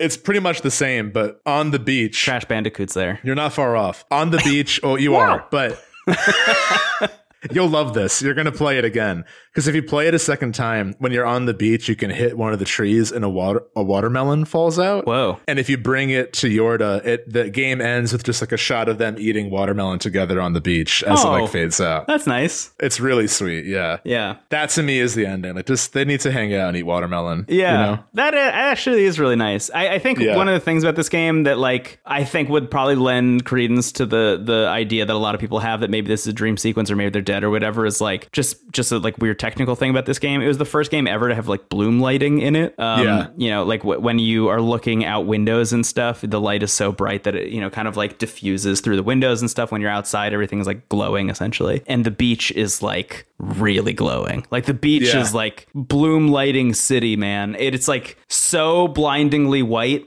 that I could see why people would read it as like dreamland. It's interesting, like knowing that this was the first instance of bloom lighting and just like seeing how that got like completely distorted and like destroyed in other games. Whereas like here it's used, I think, to great effect. It is, yeah. And that's another thing I want to talk about a little bit in our like connections bit after Shadow of the Colossus. But I'll just say that I loved this ending. I thought it was really great. I thought it was really powerful. I thought it worked for me. And I like really, you know, spent a lot of time thinking very critically about this game as I was playing it. And then in the ending, it was just like purely an emotional moment for me. I literally didn't think about it at all in terms of like what it meant or whatever. I just kind of took it at face value. And I think that worked for me. So, yeah, I loved it too. I also like going back to like, this is also maybe one of my favorite games of all time. Like I was not as, I didn't say it as beautifully as you did earlier, but I really love my time with it and I want to play it again. And I feel like this is a great game, weirdly, to play with people. Like I feel like playing this with like one or two other people, like to solve together and like solve puzzles together as you enjoy the scenery. Really wonderful. It could be like a fun, positive ritual to just like revisit this game every year, like Guillermo del Toro does. It is interesting also when you beat the game for the first time, and I think this doesn't work in the US version on the PS2. I don't know, maybe it works in the remake for PS3, but when you beat the game, you can play it multiplayer. Like there's a multiplayer version where like the other person gets to take control of Yorda, which is cool. That's awesome. I wonder what that experience would be like. Again, you know, just like making direct connections from this game to other games, which we haven't really done as much as I thought we were going to so far. But like, that's just brothers. The Tale of Two Sons, Right. you know, like that is just like a direct link. Is like, I'm sure the person who made that game beat Eco, played it again with, you know, somebody else, and was like, that's its own video game, and then did That's it. the thing too that like we really need to drill is like I feel like escort quests and games where like your progress relies on like an AI controlled companion Yeah. are often like can be frustrating and are like very like notoriously disliked. If you say escort quest, it like sounds like a bad word sometimes, you know, Right, because yeah. like experiences with that type of mechanic can be really frustrating. But like not only does this game do that well, but like you end up caring so much about Yorda, you know, like Yeah, there are some games that are like very defiant about that, right? Because they know the like kind of stigma that comes with escort mission. Like they know what kind of thoughts go through players' heads when they hear things like that, and like have experience, as you were just saying, like bummer versions of that. And there are a couple of games that like really stand out as like, we specifically designed this to fly in the face of that. Resident Evil 4 comes to mind. BioShock Infinite comes to mind. Where like Yoshi's Island. Yoshi's Island, baby. Baby Mario. Yeah, but like Eco is just like I think in a class of its own, even compared to those other ones I just mentioned, which like I would also consider to be like pretty good representations of like that style of thought. Eco is like really, really successful at being just like a whole game designed around an escort mission, essentially. Which is like, it feels like a very simplistic way of putting it, but like that's what it is, essentially. I mean, you're, like we said, you're holding R2 the whole time to hold onto Yorda's hand and, you know, bring her around everywhere. Yeah, I mean, just in terms of like things that are like so clearly like one-to-one connections between this game and other ones. I mean, you and I mentioned a lot like Dark Souls in general. Just like Demon Souls and Dark Souls just feels like so inspired by this game that like I went and looked it up, and like Miyazaki was like, oh yeah, I played Eco and that's why I wanted to make video games in the first place. He was like doing other stuff. He was like not even a video game person. He was like, I want to make video games because I played Eco. And then, you pointed out the Eco like new game is the same like from Dark Souls. Yes. Yeah, there are connections between Eco and like a ton of other games. These benches that you save at like appear like very literally in other video games. You know, Hollow Knight is a good example, which like I can't imagine that that's, you know, not a reference, that these like white glowing benches that you sit on to save. The benches in FF7 remake, like the public benches, are great. Yeah. I mean, there are just like so many instances of little things that happen in this game that are like clearly references to other things. And what's interesting, I learned this through, I don't know, I have a big list of all the like material that I read and watched like in preparation for this episode, and it's all in the show notes. Something in there, I don't remember which one it was specifically, mentioned that Prince of Persia, The Sands of Time for the PS2 was like really heavily inspired by Eco specifically. Like there's one like castle labyrinth area that you explore in that game where while they were developing the game, Eco came out and everyone who was working on Prince of Persia was like, we need to like stop what we're doing. Every person who works at the studio needs to play through all of Eco, and we need to like write down what we learned, talk about it for a couple days, and then apply that to this specific level in Prince of Persia, which is like weirdly ironic because Fumito Ueda has like gone on record as saying that the original Prince of Persia was like one of the biggest influences for Eco. So Prince of Persia influences Eco, which influences Prince of Persia's reboot, is like great, good shit. That's awesome. And then there's like a couple moments in Eco also which are like very clearly references to The Legend of Zelda, which I also really appreciated. There's just so much good stuff. Yeah, there's a lot of pushing boxes, and like there's something close to the ba-na-na-na when you like do like not that noise, but the like you solve the puzzle noise in Zelda. Yeah. One of the things about this game that I was really surprised by was that I was never like upset to be having to push boxes, which is like a thing that I'm very tired of in video games in general. And like, I don't know, we just talked earlier about how we're both playing Nier Replicant, and there's like a lot of box pushing that's happening in Nier Replicant in the part that I'm in right now. And like, I just hate it every time I have to do it. But I just went through like 6 to 8 hours of Eco where I was pushing boxes like pretty much the whole time. And I think that really just like highlights what I was trying to bring up earlier, that just this idea that like the world feels so humanistic and natural that like of course you'd be pushing a box here, whereas in Uncharted it feels weird and video gamey because the box has like a big like kind of like yellow side to it, so you know that it's interactable and whatever, you know, like there are a lot of things that they do in Uncharted to kind of like specifically drive home like, oh yeah, you can interact with this object, whereas Eco that's not the case literally at all. It just is a box. You just can push it because, like, of course you can push it. It doesn't feel like a game design object. It feels like you just trying to progress, which I think is like a magic trick all its own in a lot of ways. It's really, really impressive. It's really impressive. Yeah, I think also, like, in terms of the influence it's had, like, into setting, like, Dark Souls is so obviously, like, we made that connection earlier. But, like, to drill onto, like, what Dark Souls is taking from this, like, just the atmosphere and the setting and how, like, it really is up to you to discern how to move forward. Like, there's a lot more, like, RPG stuff happening in Dark Souls, but, like, the ability that, like, you can just sort of, like, there's that quietness and that, like, soak in the scenery at your own time to a game like Dark Souls that, like, really aids the more, like, big moments, which feel very Shadow of the Colossus, which we'll get to. It weirdly is, like, if you fuse both games, you get Dark Souls somehow. Yeah.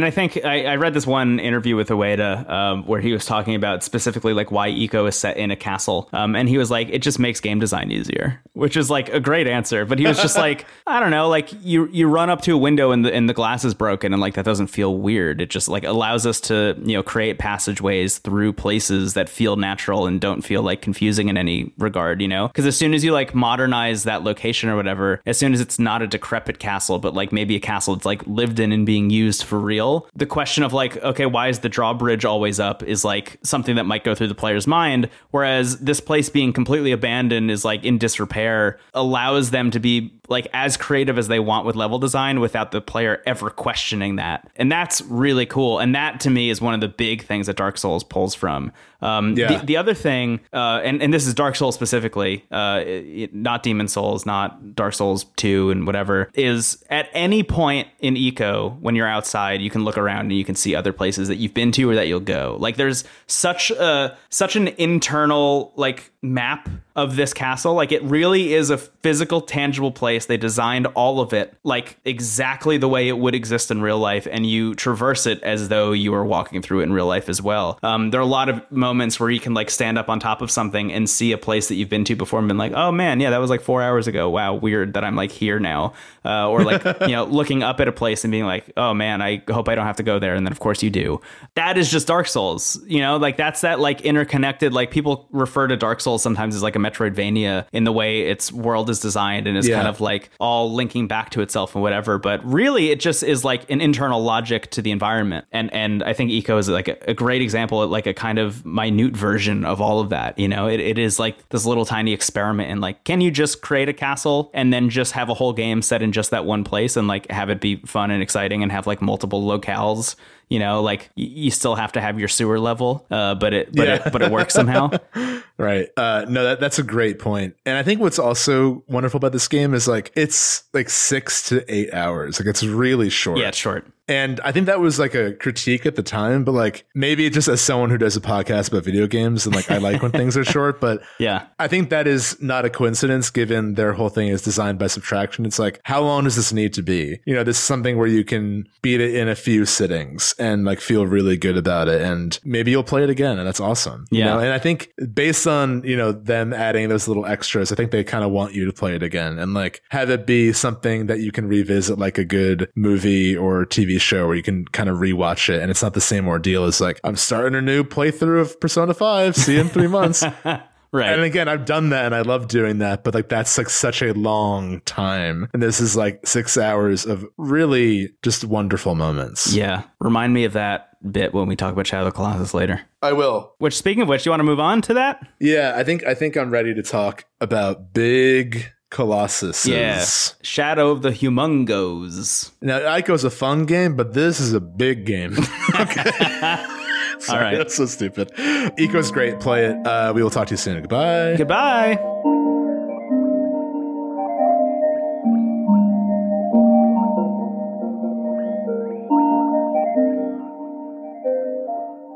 Brendan, we're here in the realm of Shadow of the Colossus, one of our favorite games ever. It's really now that we've recorded the Ico segment, I'm actually very pleasantly surprised that that went as long as it did, because I think the intention was, like, we'll do a Shadow of the Colossus episode and check out Ico, and it really feels like now they're, like, part of a singular experience. You know, I don't, like you said, very much. I think you can play one game and not feel like you missed out, but I think if you do play both, I think you're going to get, like, a really cool, unique experience. Yeah. Shout out to all the people who who in the PS3 era like actually bought that bundle and then played them both back to back. I'm sure. Yeah, for real. I'm now like kind of wishing I had that experience back then, but so glad I had it now. Yeah, totally. So, we're going to talk about this game. I think it'll be interesting to see what we bring up, because I think we've already kind of summed up like what the game is and how it plays and what it meant to us. But I guess just revisiting it, how has it felt for you? Like both with you just played the PS4 remake, right? You didn't do the PS2 Yeah. one? So I played the PS2 version to death like way back in the day and never checked out the Blue Point remake. So I was like, let me just check that out. I'm just like curious enough about it that I just like wanted to know what it was. And I didn't really feel compelled to play the PS3 version, honestly. Right. I mean, beyond just the initial shock of like how great that Blue Point remake is, because I mean, it is just stunning. That game really holds up. Like that game is so fucking cool, man. Like outside of just like the somber nature of it, outside of like all the stuff that we're going to talk about from like the tone piece that is Shadow of the Colossus, like at large, it's just really fucking cool. It's just like the gameplay holds up so well. The like puzzle solving that is like inherent to figuring out how to like get on a Colossus is like just exhilarating every time. The music is like sweeping and grandiose in all the ways it needs to be. The world is gorgeous. Like it just is stunning. I had a really good time revisiting it. I had a really good time. I'll probably finish it, honestly. I only played half of it for this episode, but same. I'm familiar enough with it that I didn't feel the need to like push myself to, but I will definitely go back because it's only raised this game's like place for me, and just like I just love it even more, especially coming from Ico, weirdly enough. Yeah. So just to kind of sum up the story in the beginning, weirdly, I think this game has even less cutscenes than Ico does. Or maybe about the same, but it opens similar. You got a character being carried on horseback, though this time it is like a young man, probably like I would guess like between 18 or like early 20s, ambiguously young, carrying this young woman on horseback, and they're going like across a bridge and like down a spiral into like a new place. There's a lot of really cool attention to detail with like the lights, and like they are going to a place that is like clearly kind of eerie, but also very beautiful. And he eventually reaches this temple and places the girl on this like altar. And what I really appreciate is that in the PS2 version, he like rips off the blanket covering her and it like dramatically like falls behind him. Mm-hmm. And it's like, it really is like the same exact like animation in the PS4 one. They really did not miss a detail in the remake. Like it really is in those moments, like just one to one, which is great. I meant to mention this during the Ico segment, but one of the things that I think is really interesting about Ueda as like a creator and as a developer is that his initial interest was animation specifically. He was like a manga and anime guy, and then got into game design to like get into animating like via games. And was like just kind of like a really interesting presence on the technology front for how to animate characters in video games specifically. Like there are a bunch of things, I don't really understand them because I don't know game development that well, but there are apparently a bunch of like wild innovations like on the level of bloom lighting in Ico in terms of how characters are animated. And from what I know, Shadow of the Colossus is like a doubling and tripling down on some of those techniques and like really showing up like everyone else. Yeah. I mean, both games have a very I would compare it to Ghibli's animation only in the sense that like both are very good at capturing like little details of just human movement. It's not trying to be like exaggerated or exciting, but it's like excruciatingly human in the way that the spirits are like curious little kids. They're not like running around like animals. They're like curious little beings. The same way, the horse gallops and is like, more on the horse in a bit, because that's my one point of tension here. But Agro is like your other AI companions in the game, you're not controlling them. You're like guiding them through your actions. Mm-hmm. And you have to like kick Agro a few times to like get her to know to gallop. And just like even the animation of just like the horse like receiving the message, is like really well done. And not to mention, I mean, the big elephant in the room here is like the Colossus like getting hurt, and like the way the more kind of animalistic ones, like when I streamed it, someone in the chat like said that it reminded her of when she clips her dog's toenails, and like the way the animal like recoils. Yeah. And it's a funny detail, but it's like very true to like there's something incredibly real even about these like giant beasts that like even as you're climbing them and attacking them, you feel bad for them, and more on that obviously in a bit. But even if you're determined to do it, like you see the pain you're creating for them. Absolutely. Yeah. So the game opens, and I think it's like one of the best like openings to a game, especially like replaying it, and especially coming from Eiko. You place she's dead. She's died. Very clearly dead. Very pale. Yeah. And he places her on the altar, and you hear at first a bunch of shadow demons like straight from Eiko appear. Yeah. And the Wanderer pulls out a sword that is glowing white, kind of like the magic sword in Eiko. And all the spirits kind of go away. And then a voice named Dorman, who is actually just a collection of a bunch of voices, which like when I was streaming this, I had headphones on, and it was so cool to hear like, yes, they were coming from multiple angles and like at different times. And Dorman basically says like, oh, you've got a magic sword. What do you want? You know, like you're in the Forbidden Land. Basically, the Wanderer is like, this girl was sacrificed unfairly. She had a cursed fate and was sacrificed for it.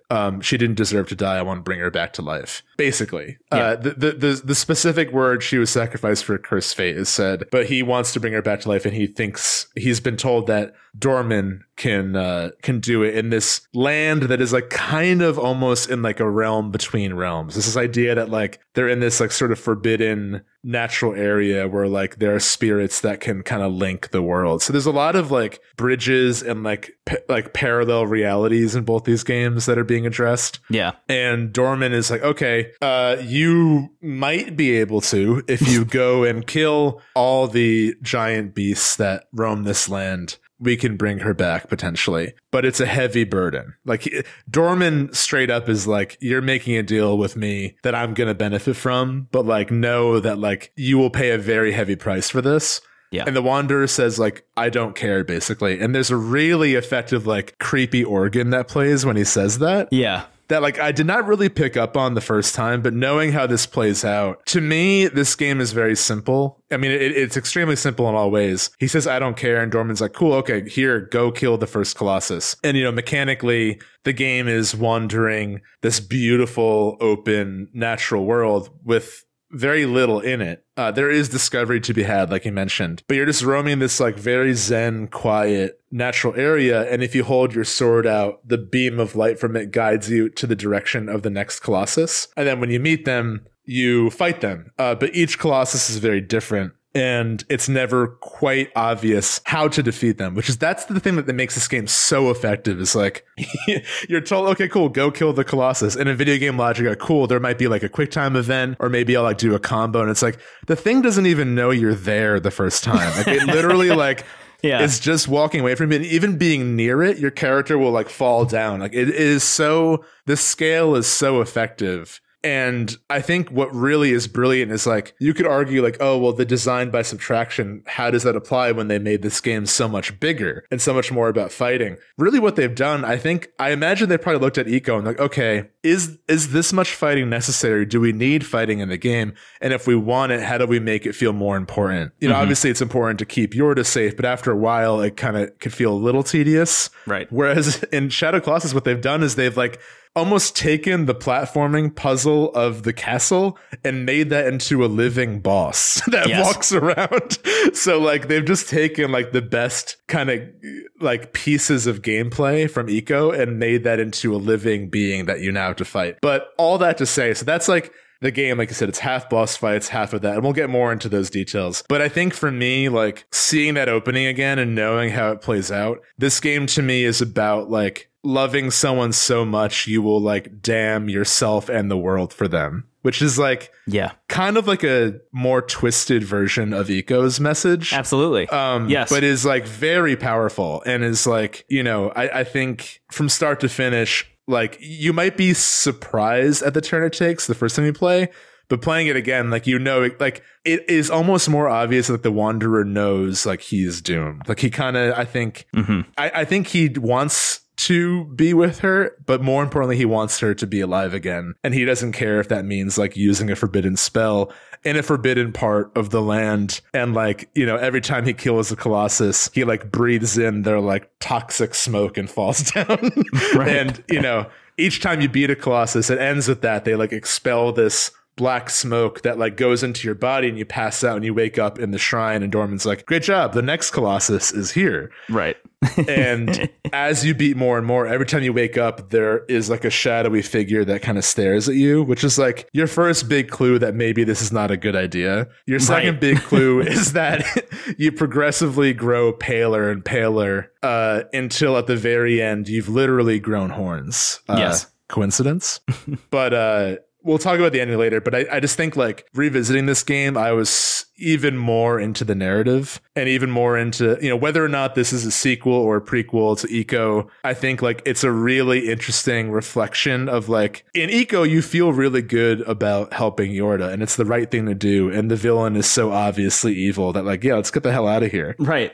It's still very powerful, but it's like more straightforward. But here it's like you are in many ways the villain of the game, you know, but like you're trying to do something that's good by doing something that's bad, which sounds simplistic, but I think it's like a really powerful thing to explore, especially because it's so hard for him to do. You know, like it's not easy. He is like going all out to ruin himself just for this one person. It's really beautiful, even though it's very sad. Yeah, I think that's why you were kind of referring to this as like a twisted reflection of Ico in a way, because totally. I find that this game, and I agree with you, revisiting it, I was much more into the narrative than I was the first time in ways that I wasn't expecting. But like in a very similar way to Ico, this game is all about the bond between the Wanderer and the dead person, who I think is named Mono, I think is her actual name. Yeah, Mono, in the game. But anyway, like it's about the bond between the two of them, but what's really fascinating is like you just learn about the bond between the two of them like via the things that you have to do, not like any dialogue between the two of them or anything. I mean, she's dead the whole time, you know. It's literally just like the fact that he would go and do the wild shit that you have to pull off for this person tells you kind of everything you need to know about their relationship. There's one like really quiet moment, I think it's after the fourth or fifth Colossus, that I thought was really compelling, where you get teleported back, as you do at the end of every Colossi. And the shot opens up with your horse standing next to Mono's body. And it's just kind of like pushing its nose against her a little bit. And like it becomes very clear immediately that even the horse has a relationship with this girl as well. Yeah. That moment was like, oh my God, like it really was like a gut punch moment for me, because I was already making these connections between Ico and Shadow of the Colossus, but something about like bringing the horse into it on an emotional level like fucked me up even more. Absolutely. Yeah. I think that this game is like a triumph. I mean, it really is like a masterpiece of a video game. It's like shocking how good it is. I definitely agree with you. There are some things and some like rough edges that like maybe could be sanded off as well. But it is so compelling and so good at what it tries to do. It's also like almost exactly the same length as Ico, which is like wild. It's surprising like given like the hours. scale of it, you know, because it's like so many, but you get through them pretty like they're basically puzzles as bosses, because you're trying to figure out how to climb them and what part of them is the weak part. Very Zelda in that way. But like, so like, you know, the very first Colossus, and I think that's like the boss that like will probably take you the most time if you don't know the game, because it's like, what the hell do I do?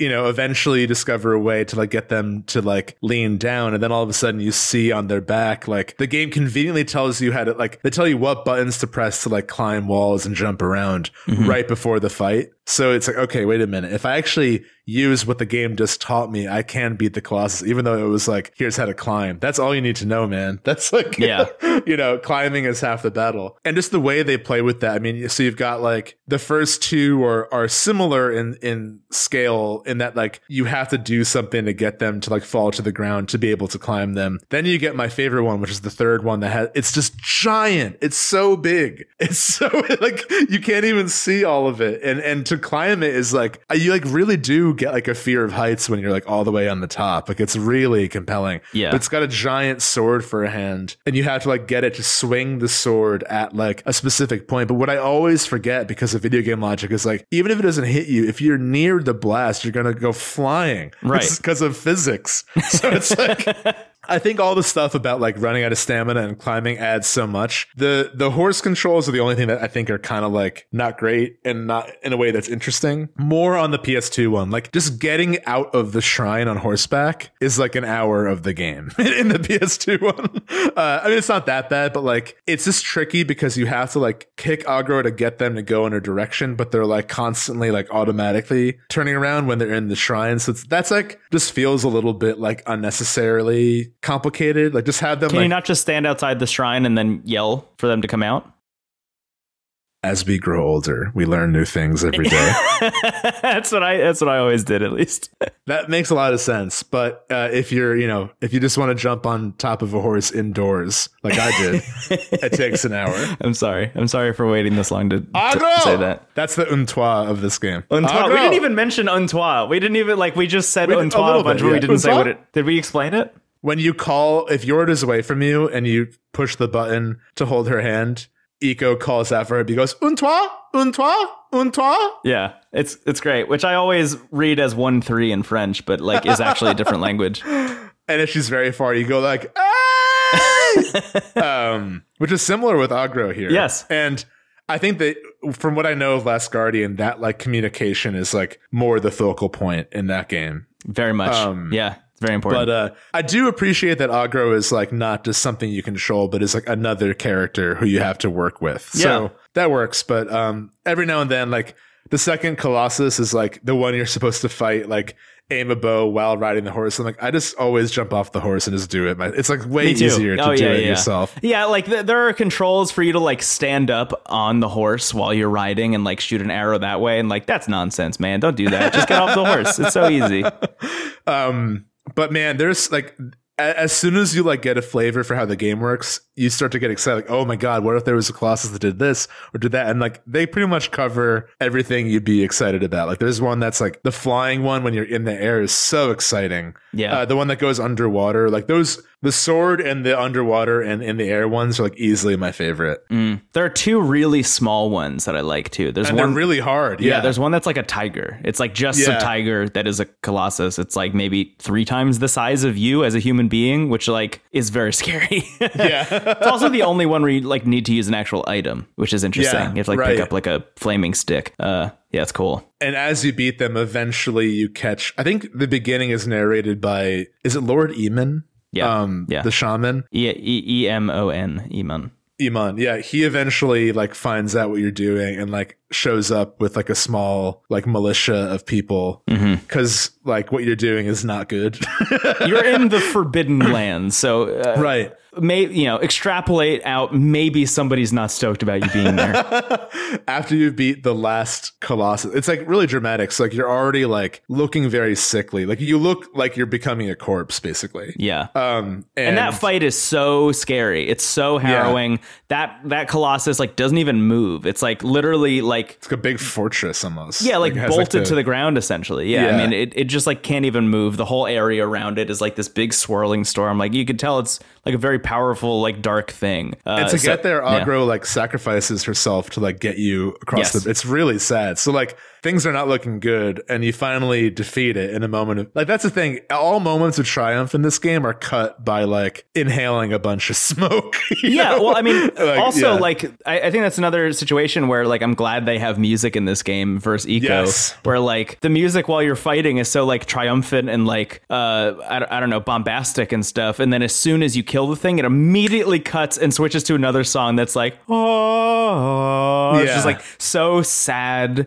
so somber. It's like you fucked up, man. You did something bad. You killed the living thing that was like just chilling. He was just walking around with his weird big sword hand. He was just trying to sleep on his big platform, and then you stabbed your sword in his small like duck head, and now he's dead, and it's your fault. I like the one that peeks into graves. It has like a hobbit hole situation. That one's fun. But it's tricky to fight, but it is a really fun design. But anyway, so after you defeat the last Colossus, you come back and Eamon is in the shrine with his men, and you're like a literal demon. Like you've got horns and you look possessed, and Eamon is like, holy shit, not only did you come to the Forbidden Land. You use the Forbidden Spell, which is, the deal he made with Dorman. Yeah, you stole fizzy lifting drink, dude. and it's said that he stole the sword. Yes.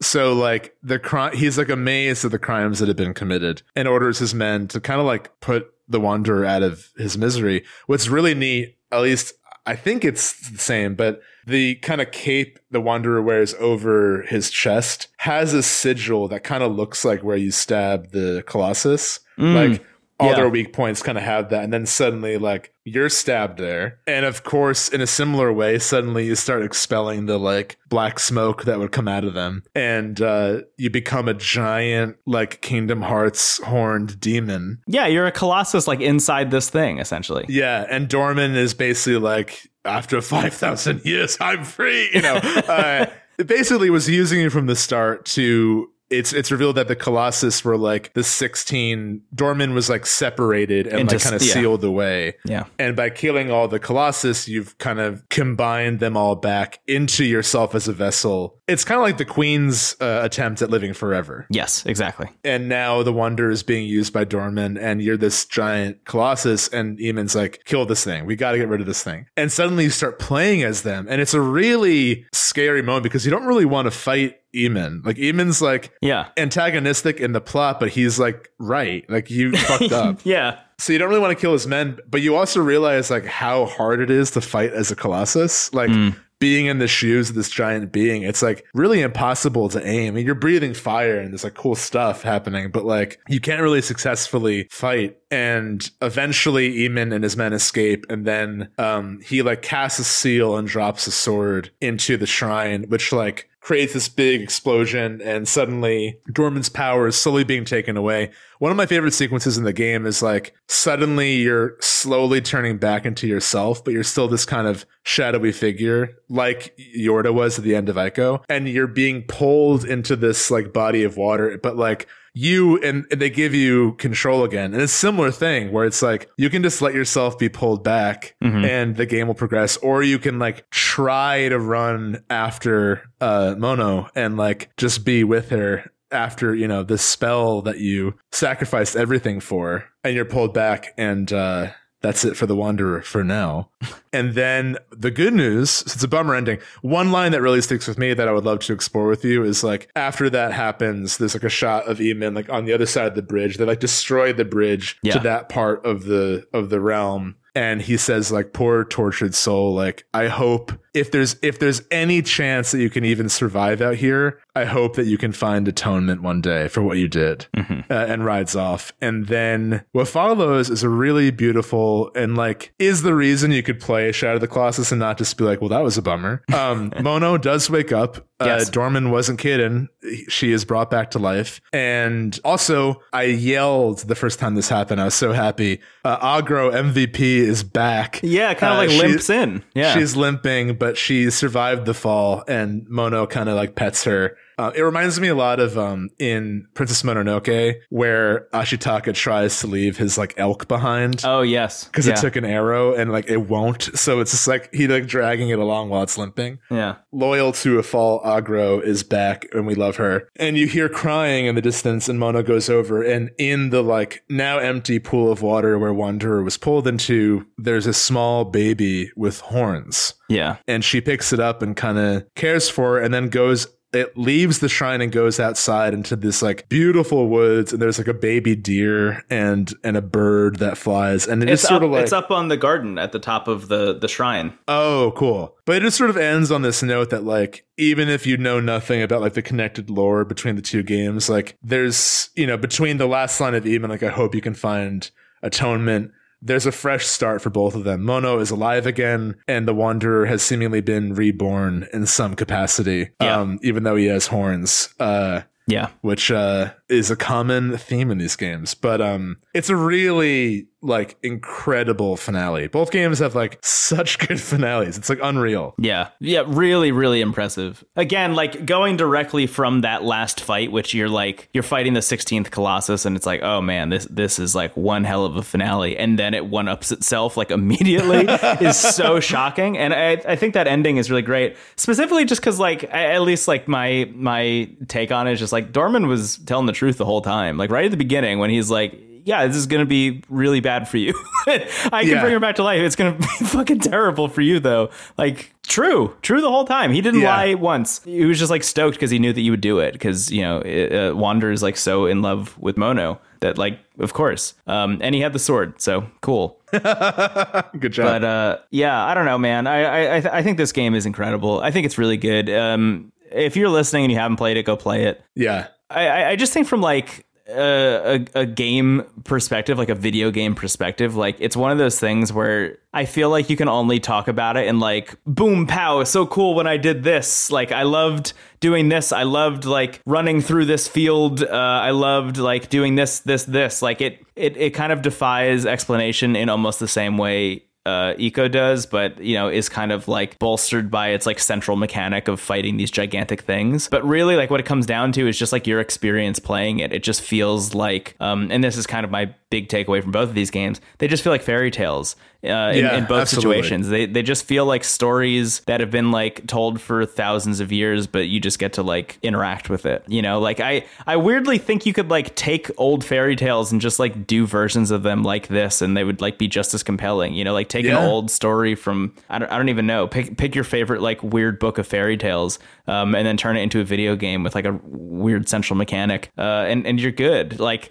that's what these games feel like. They feel like classic stories, told in a way that you get to engage with, and that's really cool and not a thing you see a lot, because I think in a lot of cases games that try and replicate a similar tone and vibe to like being a fairy tale story, being like something so centrally devised around like making one specific takeaway or one specific theme like inherent to every piece of it, it ends up losing its way at some point. It ends up becoming like Immortals Phoenix Rising or like the God of War franchise, you know, as a whole, which like not to say that those games are bad, but they're bloated. And like when you play games like Ico and Shadow of the Colossus, it's like so clear the ways in which they're bloated. It's like you don't need a lot of those features, and a lot of them exist because they're compelling and keep you playing for tens of hours instead of, you know, single digit hours. But in some instances it does the story a disservice to stick around for 77 hours. You know, like I've never finished an Assassin's Creed game, for example. I've just never gotten to the end of one, because how could I? I know people do, like I'm very well aware of that, but like I've never been that compelled by a story to like just plow through the whole thing, when like it's almost like the game is fighting against itself in a lot of ways by like giving me all of these side objectives and all of these side quests and all these other things, which sometimes are more interesting than the story itself. You and I are huge Elder Scrolls fans. I have never finished Skyrim because all of the side quests are so much more interesting than the main plot. Right. And I think that games like Ico and Shadow of the Colossus are just like, no. There's one very specific thing that we want you to take away from this, and anything that deviates from that doesn't exist here. Like Shadow of the Colossus, for example, had like 40 something colossi in it initially, and then it got pared down to 16. Like that's a lot of work put into a game that was then just like removed. And I think it all does a great service to the central like story. I think this game being the length it is means that it doesn't overstay its welcome, but you still want more, and that's why you can go replay it again with like different difficulties in a time attack mode, and you get all these like weird like specific items. I don't know if you've like messed around with that at all, but like there's like a time attack mode where if you beat certain colossi in certain time constraints, you get like extra items that do like weird things. You get literally the glider from Breath of the Wild. Like that was in the original PlayStation 2 version of Shadow of the Colossus. Oh wow, that's awesome. Stuff like that. Like that all is present in that game. But that all happens afterwards. You know, playing Ico multiplayer, getting the lightsaber in Ico, for example, like all that stuff is when you're playing the game for a second time. That first experience that you have when you sit down and play it is supposed to be one thing very specifically tuned to like leave you with a specific thought. And I think that that's really powerful. And Shadow of the Colossus is very good at that. Shadow of the Colossus is really good at that. Yeah. I think kind of talking about both games now, like I was really expecting to like Eco, but be like, oh, they really like sealed the deal or like crystallized this concept with Shadow of the Colossus. And I guess you could argue that in some ways, but they're both really good. Like they're just both extremely different games. And I think like Shadow of the Colossus is probably the one to start with. Just because I think gameplay wise, it's a little bit, like you said, it's an easier sell. Yeah. But I don't know. I mean, there's definitely a person who might find like the low key puzzles and exploration of Eco to be a better sell than like just boss fights. Yeah, totally. But either way, I think like the fact that the PS4 remake exists is like, okay, that's like the very clear starting point for me. And if you like that game, you'll probably like Eco and the PS2 one as well. Yeah. But yeah, man, I actually am going to play the rest of this game again on PS4, and I'm very excited. I think I am too, honestly. Yeah. I'll probably play it alongside Nier if I'm being honest. Yeah. Out of curiosity, do you have any thoughts about the links between these two games? Because again, it's all open to interpretation. So like anything we say is not canon in any regard. Nobody has ever come up with the canon version of this, but I have two main ones. I have like two conflicting ideologies about it. And I'm just curious where you land if you have one. Yeah. So at least at this time, and again, I think both games' narratives are so strong because, like you said earlier, they're reminiscent of fairy tales, and like you can have, because they're an interactive medium, you can have different moments that like really resonate with you in one playthrough over another. And I imagine the more I replay both these games, which is a really nice feeling to have, I'm like, these are both games I want to revisit like just throughout my life. Yeah. I imagine as I get older, I will think differently about both of them. You know, like I imagine, you know, like if I have children one day, I will probably more closely understand that like I would die for this person, you know, kind of feeling like I had that with, you know, close people in my life right now, but like I imagine that like just instilled feeling that like all parents have, where they're like, I don't give a shit about this land or anyone else. I mean, not that dramatic. Hopefully you don't think that way. But you know what I mean? It's just that like almost feral instinct to protect someone is like a really compelling storytelling device. Yeah. But I think in terms of how the games are linked, my read on it is I do think Shadow of the Colossus is first. You know, whether or not there's a concrete timeline or whatever, I do think that like Shadow of the Colossus is a story about these kind of doomed lovers and the mistake the Wanderer makes in like thinking, I guess. It's tricky to call it a mistake because like you understand it, and that's what's so beautiful about the decision. Yeah, is that like he is committed to it, right? Because in this world, it is possible to bring a person back from the dead, right? Like, right, and who wouldn't risk that? Who wouldn't want to do that? Even though it's like frowned upon or whatever, you know, as it I think is in pretty much every story, like you have to at least acknowledge that it is possible, and like somebody knows that it exists because it's a story that's been passed down for a long time. So like the fact that the Wanderer has done this, it's like it was going to be someone someday. Like somebody was going to do exactly what this person did. Right. So I met, you know, the Wanderer is kind of a victim of his own grief and kind of curses himself and the world to bring back the person he loves, but he does it. And I think he does so in a way that he does earn the pity of the shaman and I guess like of others. I mean, like if he was truly villainous, like the shaman wouldn't have that passing thought. It wouldn't have been said, because anything said in these games is like so sacred because there's so few lines of dialogue. So like the wish for finding atonement and the fact that the game ends with like a Bambi scene of like forest creatures and Mono like holding him. Like the game wants you to feel bad for him and to want to see him have a second chance. I don't know if Eco is like that baby grown up with Mono. I think it's a little bit looser than that. I think it's more like sort of like if we're applying like a fairy tale logic to these, it's like eventually a Wanderer was going to do this. I think that like Eco is a story about maybe like Yorda and Eco are both young kids who are burdened by the past's decisions. So I think that like, you know, my connection between the two is like more metaphorical and more like if Shadow of the Colossus is about making the wrong decisions for the right reasons, Eco is about kind of like letting go of the past and moving on. Yes. In a lot of ways. So I would hope that, you know, in a perfect world, like Eco just feels like the cosmic healing of the mistakes made in Shadow of the Colossus. And it makes me want to think that the watermelon eating beach scene like is how this duology ends. It's like they finally,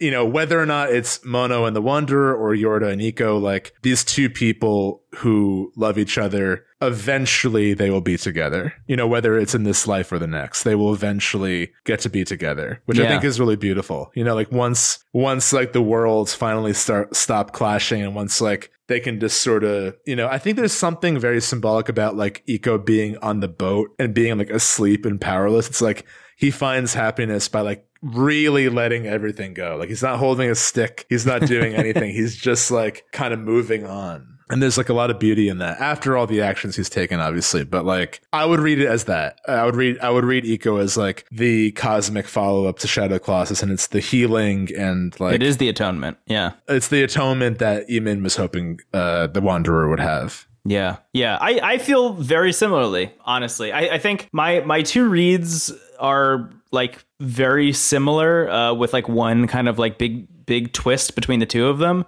I think the easiest, most direct thing to say is almost exactly like where you're coming from. I think you're probably closer to like what I would consider right, which is like at a certain point, you know, like the whole of Shadow of the Colossus like is the creation of like horned figures in this world in general. Horned figures are synonymous with like the mistakes of the Wanderer, you know, and as like horns begin to become more prevalent, you know, generation after generation after generation after generation, like kids with horns are connected to the Wanderer and the mistake that he made specifically, or, you know, mistake is again in quotes, but like in this society, it's considered a mistake, definitely. And that's why they get sacrificed. You know, they're like doomed to be sacrificed in Iko, in the timeline of Iko specifically, because of like what came before, you know. And I think I agree with you that like Iko is in itself like the atonement of like the horned figure and the release of that burden from like the Wanderer and the Wanderer's lineage, which is like very unfair, obviously, to everybody who came after. But like that seems to be the situation in this culture, which sucks. My other thought about it potentially is like very similar, right? Is like we're sacrificing these horned kids. We're sacrificing people with horns because they're different. And Shadow of the Colossus is literally a fairy tale in that universe also. Like Shadow of the Colossus is like just the story that they made up fun. To come up with a reason to be able to sacrifice these kids so they don't feel terrible about it, or as bad as they very much should, you know, is like, oh yeah, a long time ago, like way back when this like idiot teen kid tried to bring someone back to life. And it ended with him growing horns. That's why people have horns sometimes these days. So now we're just sacrificing them because they're different. Like that to me is the sadder and like weirdly more realistic for some reason version of it in my head. At least that was like my connection between the two. As soon as I was playing Iko and like he fell out of the thing and met Yorda, and as soon as he opened his mouth and was like, oh yeah, I was getting sacrificed because I had horns, I was like, oh no, the Shadow of the Colossus is just a shitty story they say as an excuse to murder these kids with horns. And I don't know, like again, all up to interpretation. That's my personal headcanon, is that like Shadow of the Colossus is just a story people have passed down for generations, but it didn't actually happen. But it's also possible that it did happen, and like that's where horns came from. And it's worth mentioning, you know, I again haven't played a lot of The Last Guardian. I've only played a couple hours, but like the very beginning of The Last Guardian is like a kid is being sacrificed to Trico, which is, you know, the big animal beast thing that you see on the cover. Not the grass starter Pokemon and Pokemon. No, spelled very differently. Trico. Worth mentioning, we didn't mention this at all, but Shadow of the Colossus was originally called Nico, Nico. Interesting. When it was first announced. It was supposed to be like a direct kind of duology there. But anyway, Last Guardian is like, the Trico is this being with like horns that have been cut off and have this like magic kind of aura like pulsating from the horns. Like horned beings exist in this universe or whatever in some big way. Also, one of the first things you come upon in The Last Guardian is the pool, not the pool, but like a pool that looks very similar to the one that Wander gets like sucked into and turns into like a horned baby in. So like these like pools are somehow prevalent and have some kind of magic kind of associated with them, which is very interesting. There's also like, I mean, to get more into the weird like lore connections, like the color turquoise is like very important for some reason. That seems to be like some kind of like energy signature, some kind of like magic thing that's going on. The Last Guardian, it's like very much like a civilization. Like it's very much like they're using the magic to their benefit to kind of like create this world around them. It seems like, at least that's my read on it so far. But like that turquoise energy that you see energy that is magic probably is like pulsating from Trico's horns. It's in these like barrels that you feed him, but also like in Shadow of the Colossus, it's pulsating from the weak points on the Colossi, and then in Ico, it's the glowing eyes of the kids are all that same color turquoise. It's like that magic is prevalent everywhere, which is very interesting. Does that mean anything? I don't really know. I'm sure somebody on a forum somewhere in the past like decade has figured it out or has like written something that seems like mostly compelling. I think it's really cool that, you know, when you follow an artist's work, there are just things that at the very least will unconsciously pop up a lot. Yeah, totally. And there's a quote from the director, like the old French director, Jean Renoir, who said that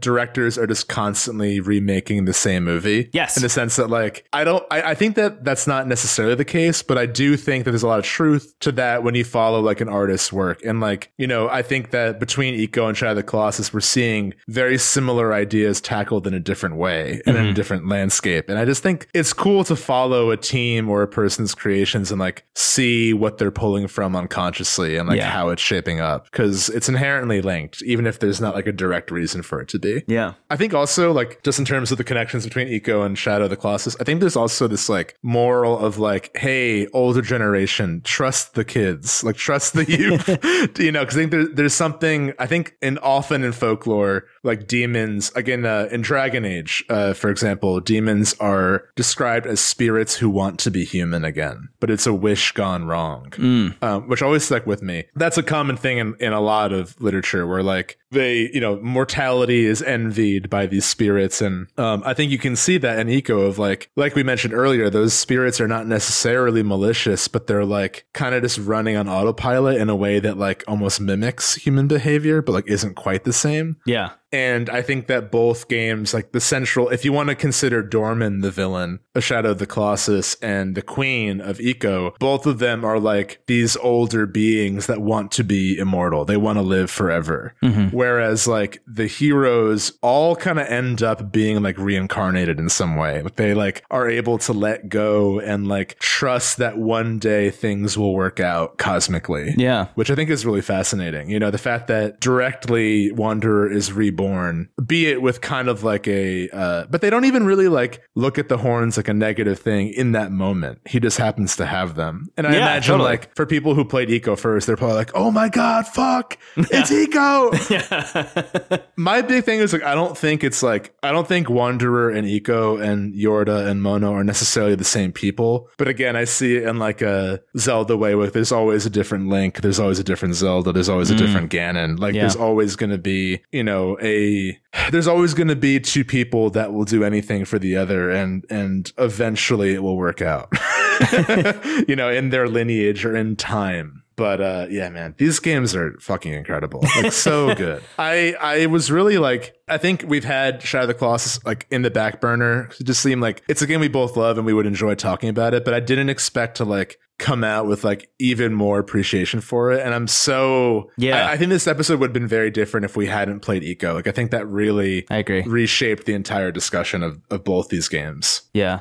I'm very much with you. I already held Shadow of the Colossus very dear to me, which again, I revisiting it like really rekindled that in me. I'd kind of forgotten how much me too importance that game held in my life, I think, just like as a piece of media until revisiting it. But yeah, you're right. Ico like really reframed it in a big way for me. Really, really good. Definitely go play those video games, dear listener. Yeah. I hope one day there's an easier way to play Ico, but yeah, PS Now is fine. Like, and you can also get it free for a month or two. I think it's like $1 for your first month also. So you can get like a free trial and then it's like $1 for your first month after that. And then I think it's like $10. So you could probably just like play Ico in the free interim and then, you know, I think it's like $60 a year for PlayStation Now, which like there's some good stuff on that too. I'm not going to try and pitch PlayStation Now. I don't think it's a very good service, but like it does exist and it's a way you can play some stuff, including Ico. True. Considering I now have it for a month, I will probably play like Borderlands 3. It's like the only way I'll like feel okay about playing that game. Yeah.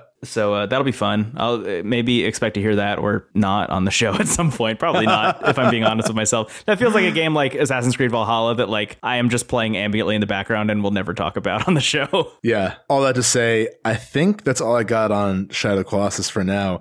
We do have a bunch of listener questions. Do you want to take a quick break and then get to those questions? Yeah, let's do that. That sounds good. I'll talk to you soon. Thank you, dear listener. Thank you. Bye.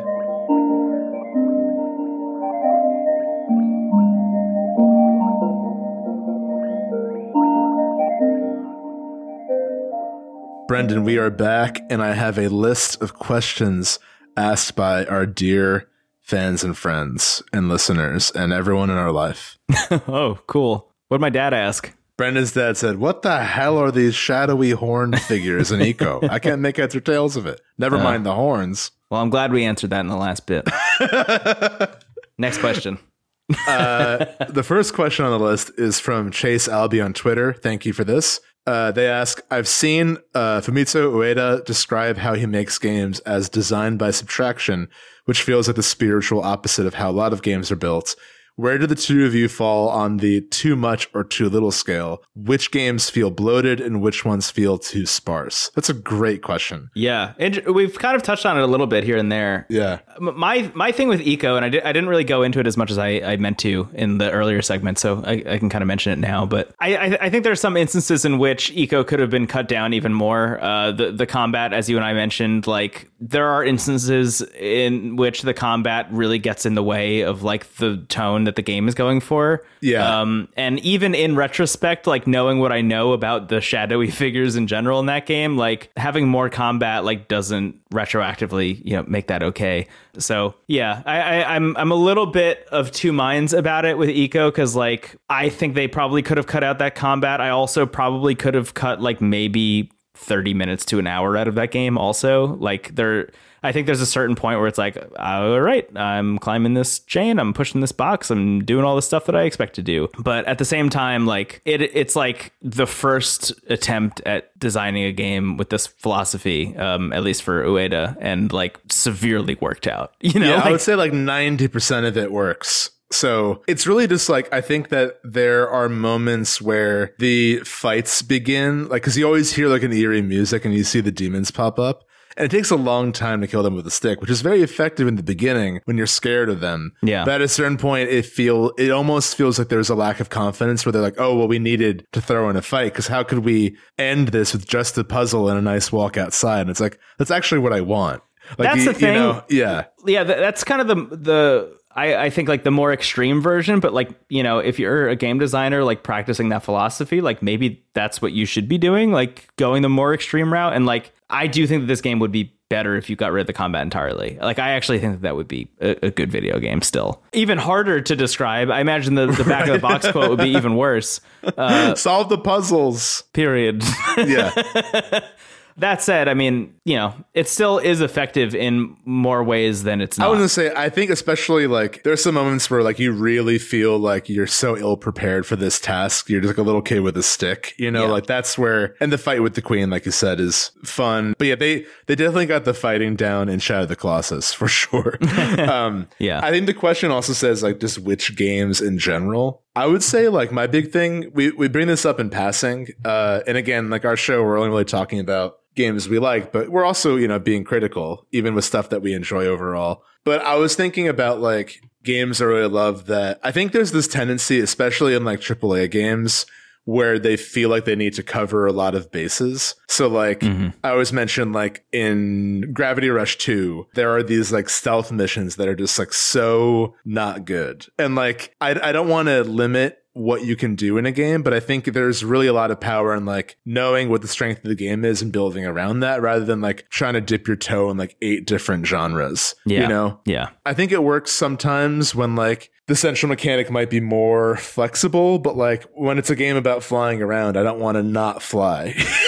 you know, like, and there are games that are like almost, retorts at that also. There are games like in the same way that we were talking about how like Eco flies in the face of like escort mission being like a bad phrase.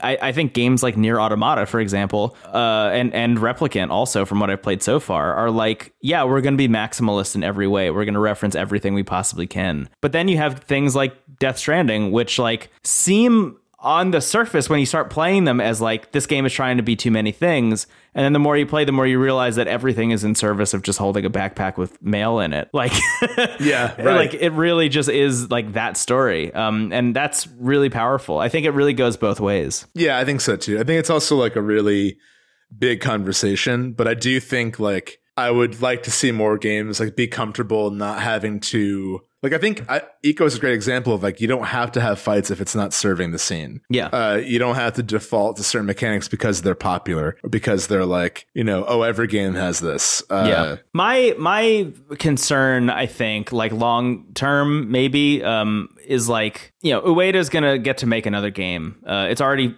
I looked this up in one of our breaks, but like we already discussed how there's like a fourth game being teased and whatever. It's being fully funded by Epic Games. Like they are, Oh, wow. Okay. Yeah. So like it's happening, like for real. And like if it's being funded by Epic and they're not part of PlayStation anymore, then like it's probably gonna be cross-platform, which will be interesting. So like, cool, great, good. That's like probably a double or triple A kind of like budgeted game that's gonna exist from this creator. But like, what about the next Ueda? Like, who else is going to get the ability to make a AAA budgeted game that has this style of like, I'm just going to make sure that the thing is exactly what it needs to be and nothing more than that? Because I feel like so frequently there are pressures outside. The more people that have to touch the thing, the more people that are relying on the thing being profitable, the more pressure there's going to be to like add the extra combat bits and add the health bar and like add the HUD and stuff, Which I think is why there's like a much bigger opportunity in the indie sphere for this kind of stuff to be made. Right. And not that it has to be minimalist. I think that's the thing that's worth remembering is like, you can have a design by subtraction idea and not have it be like birds chirping and I'm out in the wilderness. Like it could still be whatever you want it to be. It just means to have focus and intention. Yeah, absolutely. I think the other side of the question is like, when is it too sparse? I've encountered that less. I think overall things tend to feel more bloated in the game world. Yeah. I would say I haven't really found a game that feels like too sparse. I think the games that like feel like there's a lack of like conventional game mechanics are usually done so very purposely. So like, I don't know the last time I've had a thought where I was like, I wish there was a big boss battle here. It's almost always the opposite. Even when we talked about the Arkham trilogy with Tam last October, like we all talked about moments like, Arkham Asylum ending with like the big Joker fight. It was like, this doesn't need to be here. It weirdly works out in the trilogy, but in the moment it feels very silly. Right. Yeah. Anyway. And again, like that working out in the trilogy was like an atonement for the mistake that they made in Asylum. Yeah. Weirdly.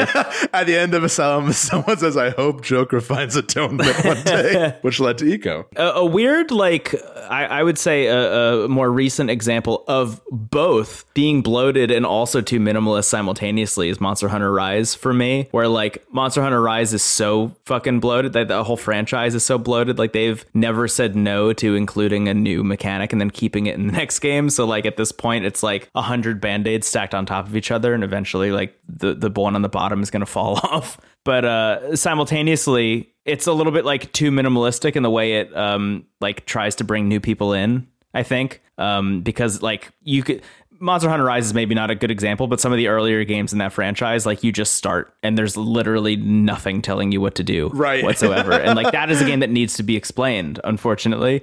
So like they still haven't gotten it right. And then they've also added more features on top of it that they don't explain. So you kind of have this like worst of both worlds situation. If you can get through all of that, great franchise, great game. But unfortunately, we adore Monster Hunter and Monster Hunter Rise, especially. Yeah. Speaking of the royal we, of course, let's move on. Next question is from Gavin M in Discord. They ask, which Colossi was the saddest to ice? Oh my god! And what other hidden gem did you play on the PS2? Oh, that's a big question. Both great questions. Thank you for these. I would say the saddest one to kill was probably they're all really somber. Like they all have like a bittersweet note. As triumphant as it is to finally do it, it always feels a little gross. I would probably say the one that peeks into graves feels especially sad because like it just wants to hang out. It just wants to hang out. I think also the ones that are like more like animals. Like I think the second one was kind of sad because it's like kind of just this like hooved beast. The ones that like have weapons permanently are like not quite as sad to me, but there's always like a somber degree. But I would say the fourth or second one for me personally.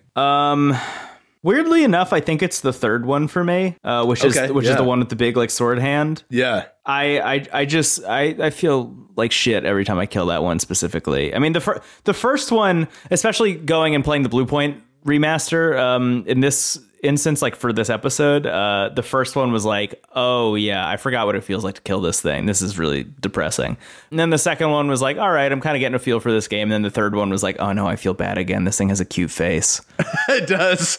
I do. It has a little like duck bill. It's like really sad. Its second weak point is like on its stomach, which feels like especially mean for some reason. Yeah. It's like, So the quick answer is all of them. But I would say like the early ones, like I think like the last one you don't really care about. So this giant like fortress. I mean, it's still somber, but you know, it's like you've come so far at that point. Like I just need to do this for the person I care about. It's so fucking depressing, man. What hidden gem did you play on the PS2? I'm trying to think of a game I had. Oh, so one game I had on the PS2 that I know is like very hard to find and I regret selling it, but I would probably never play it, is RPG Maker 2. Oh, wow. Okay. So RPG Maker 1 is like a very well-known like game builder system. A lot of games have been made on it. Yume Nikki was made on RPG Maker. Mm-hmm. It was really like at the early era of indie games, that was like the thing to use. And RPG Maker 2 was the sequel on PS2 that was like, if RPG Maker 1 was like a SNES kind of presentation, 2 was FF7 3D sprites.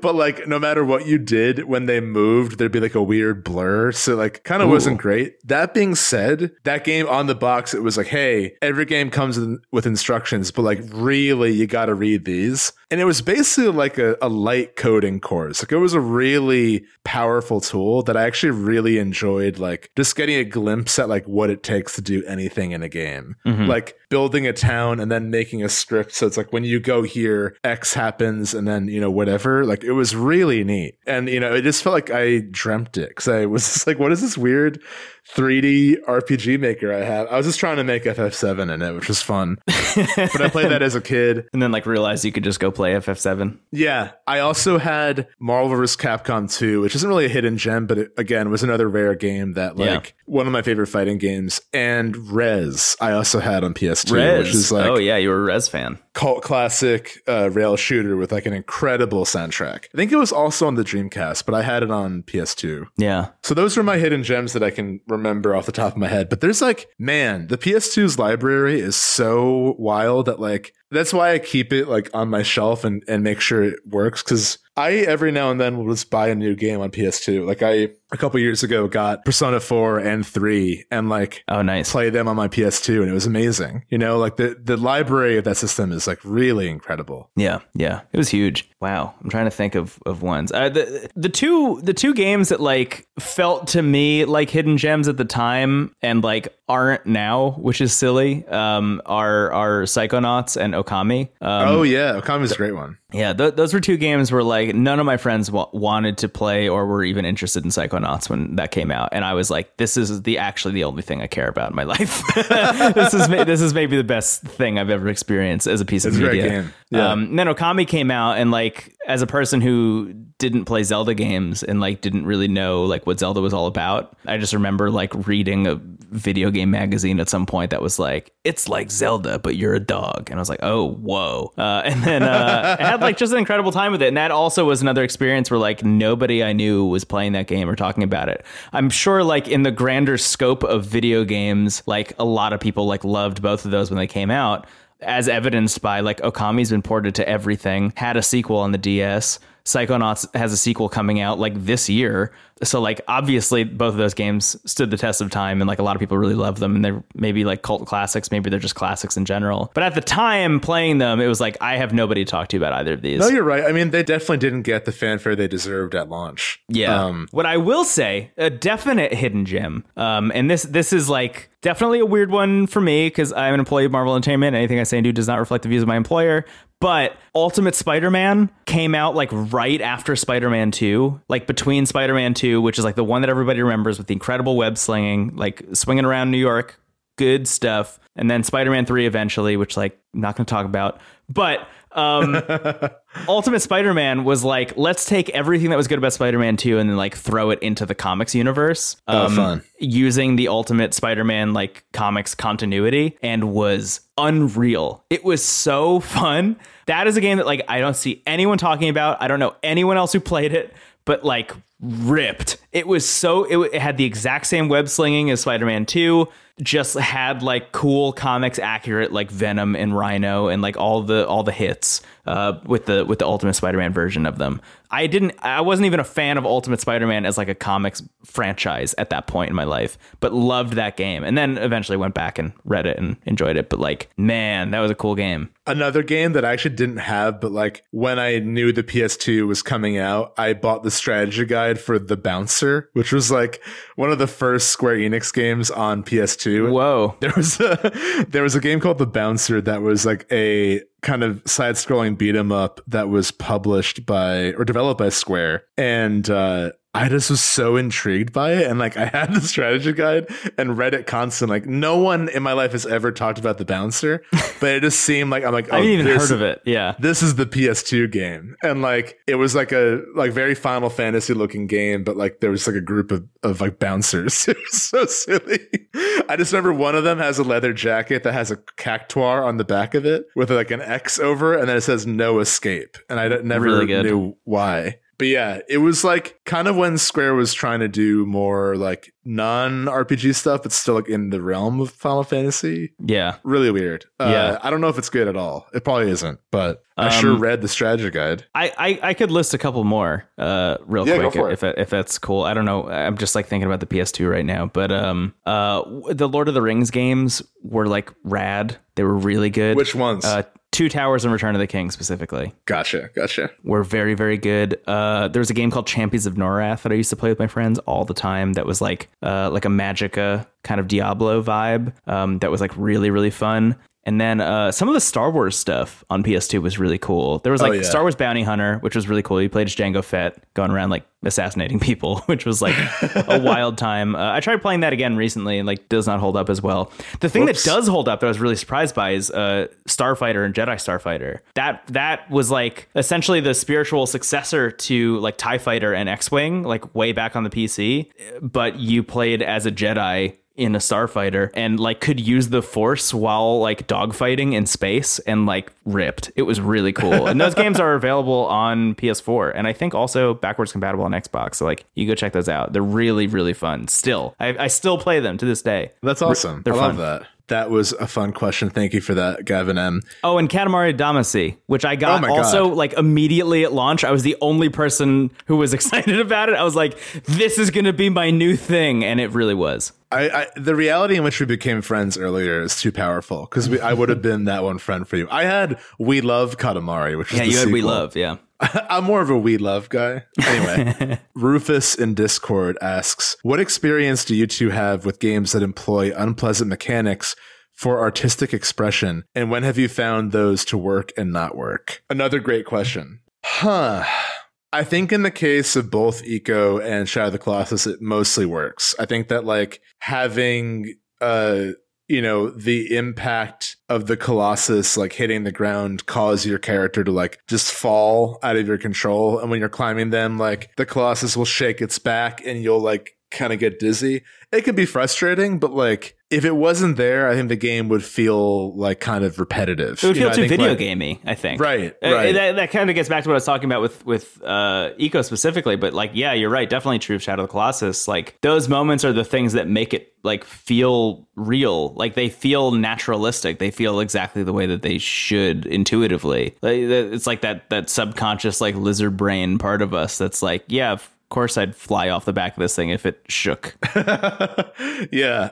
So I think that those are cases where it works. I think like Death Stranding weirdly is another example of like, the whole like tripping and carrying stuff at least worked for me. And I think it works for like the central mechanic of the game, in terms of how it's made. Yeah. When it doesn't work, I'm trying to think of an example of that. I think like I just ran into one in Nier Replicant, which I don't want to spoil for you, but I just ran into like there's a dungeon that I just went through in Nier Replicant that is like all about limiting the player in like kind of creative ways. And you can tell that it's like supposed to be a commentary on something. And I hated every second of it. Like it just was not fun at all. Right. Which is a bummer. Maybe we could talk about that more like when you've gone a little bit further in it. But I think Death Stranding is actually really good, like a game to point at in that regard. I think the fine line is like a lot of gameplay is like kind of about tackling adversity. And if the limitation creates adversity that can be tackled by the player, it's fun. And if it's like just there for the sake of like, oh, it sucks to be here, then that's not fun. Right. Yeah. Frustration isn't inherently bad, right? Like, right. Creating a frustration point for the player in a lot of cases is like looked down upon, but sometimes can actually be used to great effect. Look at Dark Souls. Like, that's a whole franchise that's built upon frustrating the player, right? So that moment when they're not frustrated anymore is euphoric. Yeah. I will say though, I think even I think that there are some games like there are moments that might go too far. Like even Dark Souls or Sekiro, like there might be a moment where it's okay, like I know the boss is hard, but the save point is like 8 miles from the boss, and I have to like, go through all this. And that's where I get annoyed when it's like I either have to repeat something over and over again that I've already done. That really gets to me. Yeah. Or if like they are affecting me, Steven, physically. And I think that weird, like a good example, and it's a weird one, but a good example is in Mario Kart when the ink squirts on the screen. I don't enjoy not being able to see myself, like limiting, like hurting my focus as a participant is not fun. But that's a great example. Yeah. Squirting ink on the eyes of Mario, maybe making it harder to steer, but I can still see Mario. Mm-hmm. That would be better for me. And again, this is a very case by case thing. And I think that like there are games that both succeed and fail at this. I think actually another good example is like there's a moment in Nier Automata, which again, we just talked about Nier Replicant. We're both huge Nier fans, but they have rough moments. And there's a moment in Nier Automata where something very dramatic is happening and they like draw it out to like be dramatic, but there's like a lot of opportunities to like actually get killed by enemies in that sequence, and you might have to restart it often. Which I did. I know exactly what moment you're talking about. I died like 3 or 4 times there, and it was horrible. And it really diffuses the moment. That actually goes back to design by subtraction. That moment should have been like just a walkway with no enemies, and if there are enemies, they maybe not even see you. Yeah. And just let that moment play out, because it really is in like one of the most dramatic moments in the game, and it really throws a wrench in the gears to like have the opportunity to lose. Similar thing in Mother 3, which is a game full of frustrating moments, even though I really loved it. There's a moment like right at the end where like you might have to redo a thing over and over again if you don't do it exactly right. And it really throws a bucket of water on is what a really touching scene, so like I think it really goes back to like, how does this aid the moment? Is there an opportunity for failure? And does failing in this moment add anything? Yeah. Are you going to feel like, failing in Shadow of the Colossus is part of the fight. And when you finally do it, you're like, yes, I did it. It's relief. There are a lot of moments in games where once I finally do it, I don't feel relieved. I just feel like, thank fucking God. I don't want to have to think that ever. So that's the best I can answer that question. Do you have anything to add to that? No, I think you did a great job. Thank you. Here, we're getting into some fun. These are all fun questions, but these are some more slightly off-topic ones. Matt in Discord asks a bunch of questions. Do you want me to read them all at once or one at a time? Let's go one at a time. Okay. What 3DS games do you love? What 3DS games do you love? That was the question? Yeah. Whoa. Here's the one I'll plug. Here's my, like, in 10 more years when we get a question that's what hidden gems did you love for the 3DS? The biggest one that I will always point to is Fantasy Life. Fantasy Life is a game by Level 5 who made like the Professor Layton games and then went on to make, I think, Ni no Kuni with cool. Right. Yeah. And it is a game where you just like hang out in a town and just like essentially what if you took the job system in Final Fantasy and made that the whole game and like there was nothing else where you just like continue to accept jobs and then you just like go like work in a kitchen for a while because you're a chef. And then eventually you become like a master chef. And then you stop and you're like, all right, well, now I'm going to go become like a wood carver. And you're going to go like carve some wood for a while. And all of these jobs start feeding into one another where like, oh, now that I've carved wood, I've actually become like a carpenter. So now I can go like build houses somewhere. And you just like continue to kind of stack these jobs up on one another until you eventually beat a big evil bad person. But I love that game like really desperately, dearly, because it would put me to sleep every time I played it. It was like it was so calming that I could only play it for like a half an hour at a time every single time. It didn't matter if I was like super awake, if I had just woken up from like a full night of sleep, if I had just had a whole bunch of coffee, like it didn't matter what time of day it was or what I had been doing, I would immediately immediately go to sleep if I played Fantasy Life because it was that calming. And I really love it. And it's a game that I don't hear about very often. And like there was supposed to be a sequel and then it like never happened. It really bums me out. So just going to plug Fantasy Life. Hell yeah. Yeah, 3DS is a great system. And I think my love for it is also like mostly due to the fact that it's like the one place you can still buy old Nintendo games pretty easily. Mm-hmm. You know, while the eShop is there, definitely take advantage of it. Not to mention the backwards compatibility with the DS, which has an incredible library as well. So like, I kind of just see the 3DS as like a sort of like lexicon of like different generations of games. I mean, my picks for favorite 3DS games were kind of basic and are probably ones you would guess I would say, but like Fire Emblem Awakening, that was my intro to Fire Emblem and is still one of my favorites in the series and probably my favorite 3DS game. Pokemon X and Y, man, when that came out, that was like such a dream come true. Yeah, me too. I think like in the years since, I don't know like if it will feel as fresh because we live in a, you know, post Sword and Shield world. I'll say this, Pokemon X and Y was the first Pokemon game where you could like run in a diagonal line.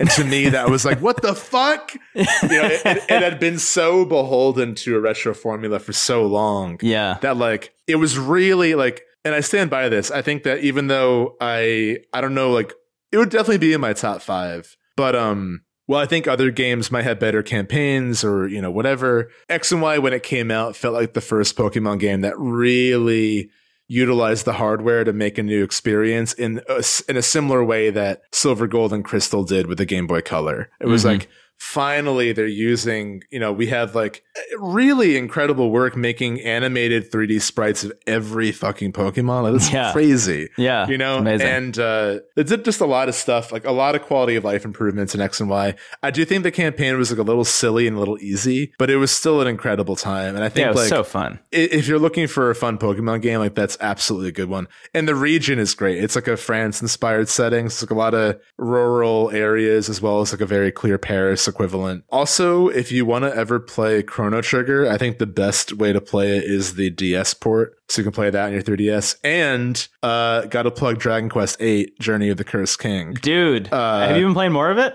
Yeah, it's the best. It's so cool. I would love to talk about it more one day because I have been like dying to play more Dragon Quest recently. I've been like really feeling like really want to download more Dragon Quest games on my phone or something. But I think I'm just going to go back to playing 8. I got like halfway through 5, so I might want to finish 5 first still, but I started 8 and really love it. So yeah, if you like 11, you'll probably also like 8. 8 is like way somehow even campier from Go, and you can't change the dub, so it's like a lot of Cockney being thrown at you right away. But it's fun. It's very fun, and I like the talk about a game that feels like a fairy tale. It feels like very whimsical in a way that's like great before you're going to bed. Yeah, totally. I think one of the like more like deep cut things that I'll recommend also like kind of on par with Fantasy Life, weirdly because like it came out just like so close to the end of the 3DS life cycle and like Switch hype was so big is and I mentioned it recently is Mario.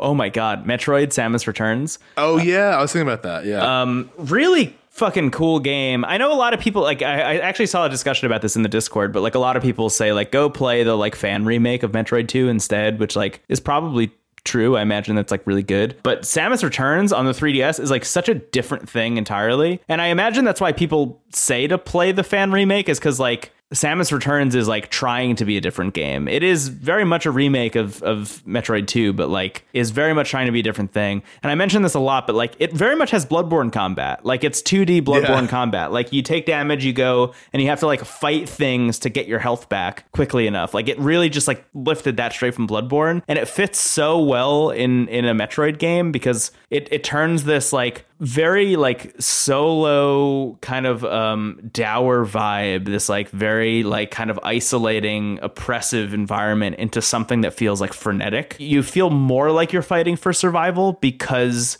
it's so like terrifying to take damage and like need to get your health back immediately.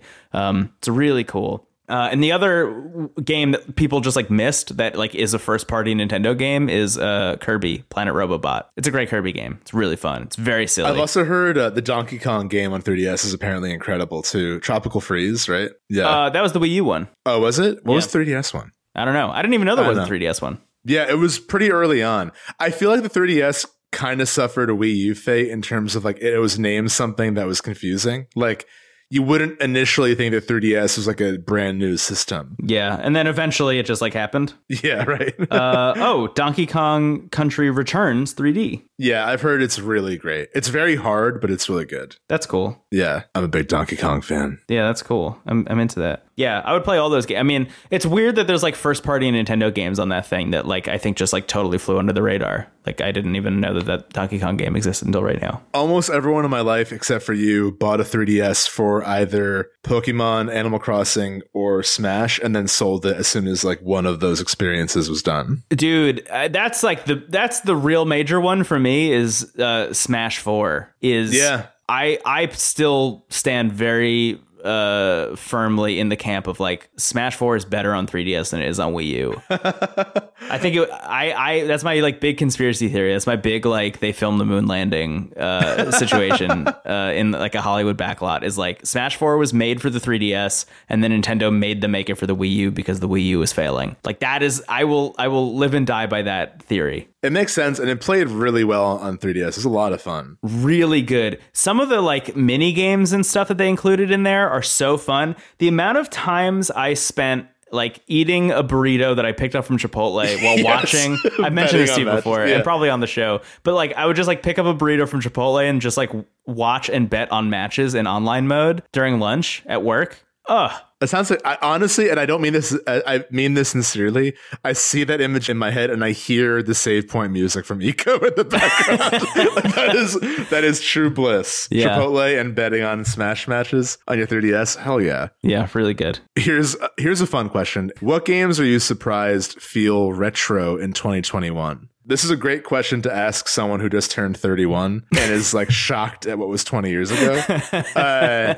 I think the thing that makes me like the term retro is like anything around 2014. Like I think we're like far enough away from 2014 that games that came out around then are like, you know, in the early part of the last decade where like, yeah, even a few years ago, it felt way more recent. And it's this silly thing to say. It's like, oh, cool, man, like whatever. But I just feel like that was a very specific era of games. And that was also the year I moved to Chicago. And like, I just think about that year a lot in a lot of ways and like what was coming out around that time. And like, as you get older, I just think it's like interesting how, you know, I mean, years just mean less. So like all of a sudden, like a decade has passed. I mean this in like a positive way, weirdly. Cause I think when you're younger, like every year is like this like cataclysmic change, you know, where it's totally. Like, but then, you know, once you hit like, I don't know, once you like leave college, like years start to blend together and then you don't really know what sums up an era until after the fact, which is, I think, the more positive angle. So I just think about like 2014 is like very like strange shifts in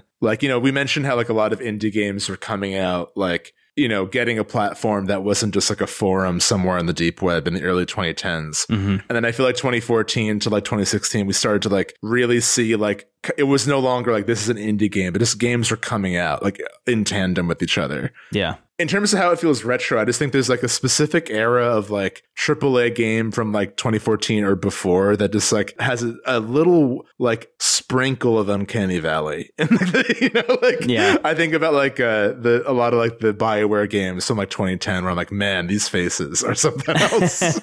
You know? Yeah, absolutely. The one that really sticks out to me, and I almost feel like they kind of forced it into this position, is Skyrim. Yeah. Which like. Yeah. Skyrim came out literally 10 years ago. I still very much remember exactly where I was, what I was doing, like when Skyrim came out. I remember all the hype leading up to that for like years, like 2 years leading up to Skyrim releasing. And it's a decade old and has been ported to like literally everything. And weirdly enough, like you go talk to like teens these days where like I've had conversations, you know, like at like weird like family events and stuff, just like talking to kids about like what they're playing these days, you know, because I'm like the like cousin who like has a video game podcast. and they'll be like, oh yeah, I'm playing this like old game, it's called Skyrim. It's like, whoa. Okay. I would say like early 2010 stuff like Skyrim and all that. It's weird to have that be retro. Yeah. Here the left turn of left turns, a twist if you will. Okay. How do you feel about M. Night Shyamalan at this point? Oh man. All right, let me talk to you about why I think Lady in the Water is a good movie. Is this true? No, of course not. I have not seen. Was it Glass? Was that the most recent movie? Yep, I sure did see Glass in IMAX. How was it? How'd you like I it? saw it at like the New York IMAX, the one that's like the entire side of a building size. That movie should not have been an IMAX. Is like my big takeaway from it. Like that is a movie made on like a shoestring budget, and you can feel it in the theater. Really weird. The thing with M. Night Shyamalan, I can't believe this is happening. The thing with M. Night Shyamalan is like the classic move is like he had a bunch of great movies and he kind of like lost his way. He has moments of greatness still every once in a while. Yeah, totally. And I am very much on team. Like I want M. Night Shyamalan to have his hit again. Like I really totally want to agree. see it happen. Split gets close, but is so problematic that like I just can't. You know what I mean? Yeah. Like Split, when you watch that movie, if you disconnect yourself from the fact that like the whole premise of the movie is like a real problem and is like a real like bummer view of like people with any kind of like bipolar disorder or anything even remotely close to that, it's like a cool movie. But as soon as you think about that for 5 seconds, it's like, yikes, it's not good. Right. All you needed to do was change like 4 things about that movie and then it would have been good. You know, he almost had it. And then Glass is like just a train wreck, like from beginning to end. But I do think he has it in him. I think like what he did I think with so too. The Last Airbender is like unconscionable. Like that is like you watch that show and you took everything wrong from it, including the way you pronounce those characters' names. Right. I think that was the because like he had a few flops before then, but I think like you can't really resent. Like I'm in a mindset of like, okay, like if you made something and it didn't work out, like you're just someone creating art and learning from those mistakes. Yeah, you know? absolutely. But like to harm one of the most beloved series of all time, it's like it's hard to bounce back from that. But yeah, I think that I would love to see it come back. And the thing is, I haven't seen anything past The Happening, which, oof. Real bad, yeah. But The Sixth Sense is like a really good movie. And Yeah. I think it's like, it's been so like, I guess like, you know, talk about 2001. Is that when it came out? Probably. That was before that. I think it was a 90s movie. Probably, yeah. But I think like a lot of the attention goes to the twist and like, you know, like the premise of the movie, but really like I watched that again for the first time like a couple years ago and like was just floored by Toni Collette's acting. Like she is so good in that movie. Oh yeah. And like it is like it's worth it just to watch her act. Like the scene in the car where the kid tells her about like the person she lost in her life is like it's really good. Like that's the thing. Like there are so many great, like he's not just the twist guy. Like he's able to direct a good movie. Yes, I agree. I thought Unbreakable was pretty okay. I thought Signs. I haven't seen Signs since I was a kid, and I thought it was like fine. It was like enjoyable enough. I loved Unbreakable. Signs destroyed me as a kid. Really fucked me up. Made me afraid of aliens, which like, why am I afraid of that? But I sure was. Anyway, I think it's a great movie. The Village I actually liked a lot too. I really enjoyed The Village. At least when I watched it in 2004. I don't even know like, what grade was I in? I was in 6th grade. It was like The Happening, Lady in the Water, and Avatar were like the unholy trinity of. Yeah, I'm looking at his IMDb. That was 2006, 2008, 2010. That was like he really just like back to back like rough movies. Yeah. So I would love a comeback. So I think he has, like you said, he has it within him. I can't believe we talked about M. Night Shyamalan's filmography on our Low Key Video Game podcast, but thank you for that question. Here we are. We got a couple more from Matt. He's probably loving that we're doing all of these. He's probably like, they'll pick one or two. I'm like, no, I'm gonna write them all down. Oh my God. I'm still on his IMDb. He has a movie coming out that I watched a trailer for that's like totally wild. It's called Old, and it's about this mother and father who bring their kids to the beach and they like run into a cave and they come out and they're like 30 years old. That I'm just like thrilled by as a concept. Like how is that not just a trailer for a movie that never has a full movie? Like how is that going to be the whole movie? Right. Very excited. The last two questions from Matt are, what are you listening to right now? And what games did you never play that are forever on your list and maybe you feel guilty about them? Whoa. Listening to is very easy. I got 3 albums that I am really liking right now. One of them is called This Is Really Going to Hurt by Flight, Flyte. I'm a big fan of Flight. This is their second album. Definitely not a sophomore slump situation in my mind, personally. I think it's great. It's not being reviewed very well, or I'm kind of seeing like back and forth reviews on it. I am definitely more positive about it. I think it's very good. They very much just wear all their inspirations on their sleeve. And that is like, that's like Whitney, but also like the Beatles. Like they kind of blend a bunch of things back and forth. Great vocalist, very good. A new album by an artist named Fog Lake called Tragedy Reel just came out. I love Fog Lake this week. Yeah, I'm a big Fog Lake fan. And Tragedy Reel's really good. Would listen to it. Just like prepare to have like a really sad time. And the big one for me is the most recent Porter Robinson album, which is called Nurture, which just came out, that made me cry today. So it's good. I love that. I was also up until like 1 a.m. watching him do a live set of that. And also just constantly My Bloody Valentine. I'm a big fan. Yeah. And all their stuff is on Spotify as of like last week or 2 weeks ago. So check that out. You say your stuff and then I have more things to say. But okay. Yeah. I'm listening to the soundtrack of Near Replicant quite a bit. Whoa, really? Yeah, I really love what's going on there. But in terms of other constants, I really love the band Bully. Oh, and yeah. they released an album last summer that's like just fucking unreal. It's so good. It's called Sugar Egg. It's a really good album if you like are like on a run or just like kind of like it's very it's an extremely vulnerable album, but it's extremely upbeat and like fun, and not in like a sugary way, but just like Bully's like a very visceral and like fast band. And the singer, she's got an incredible voice. Like she really like she can both be very like melodic but also like really like lets it go, like if she wants to like scream, and it's just very effective. I love that band. Yeah. I also love trios because you can really feel like the power of each member more and more. Arlo Parks, really great artist. Oh yeah. Released an album recently this year called Collapse in the Sunbeams. That's really great. Like that's just a sure thing. Like no matter what music you listen to, you will love that album. Arlo Parks rules. And what else? Oh, I've listened to Mazzy Star a lot too recently. 90s band. The album Among My Swan and So Tonight That I Might See. And of course David Bowie, because that's who I am. I love David Bowie. Yeah. What were you going to say? You had more to follow up on. Yeah, I have, one quick recommendation that I forgot about, Beach Bunny, a band that I like a lot. Chicago? Are they from Chicago? I think so, yeah. Yeah, they put out an EP that's just like... It's really good. Fucked up good. It's called Blame Game. It's really good. But anyway, what I think like the more interesting answer on my end for like what I've been listening to recently is I've been like listening to Spotify and stuff less. Like I've been like less recently going to a service like that and like choosing what I'm going to listen to. And I've been kind of leaning more into the services that like kind of just give me music experiences. And the three big ones that I've been going to a lot are poolside.fm, which is like very easy. You could just go like check that website out, and it's just like cool, like beachy music, and not even beachy music, just like music that would play like at a DJ set by a pool, which is really fun. I'm a big fan of that. They have like an iPhone app and a Mac app. Like definitely check it out. It's really cool. The other one that I listen to a lot is Soma.fm, SOMA, which was an actual like pirate radio station that eventually became an internet radio station like the early 2000s. And they have a bunch of stations.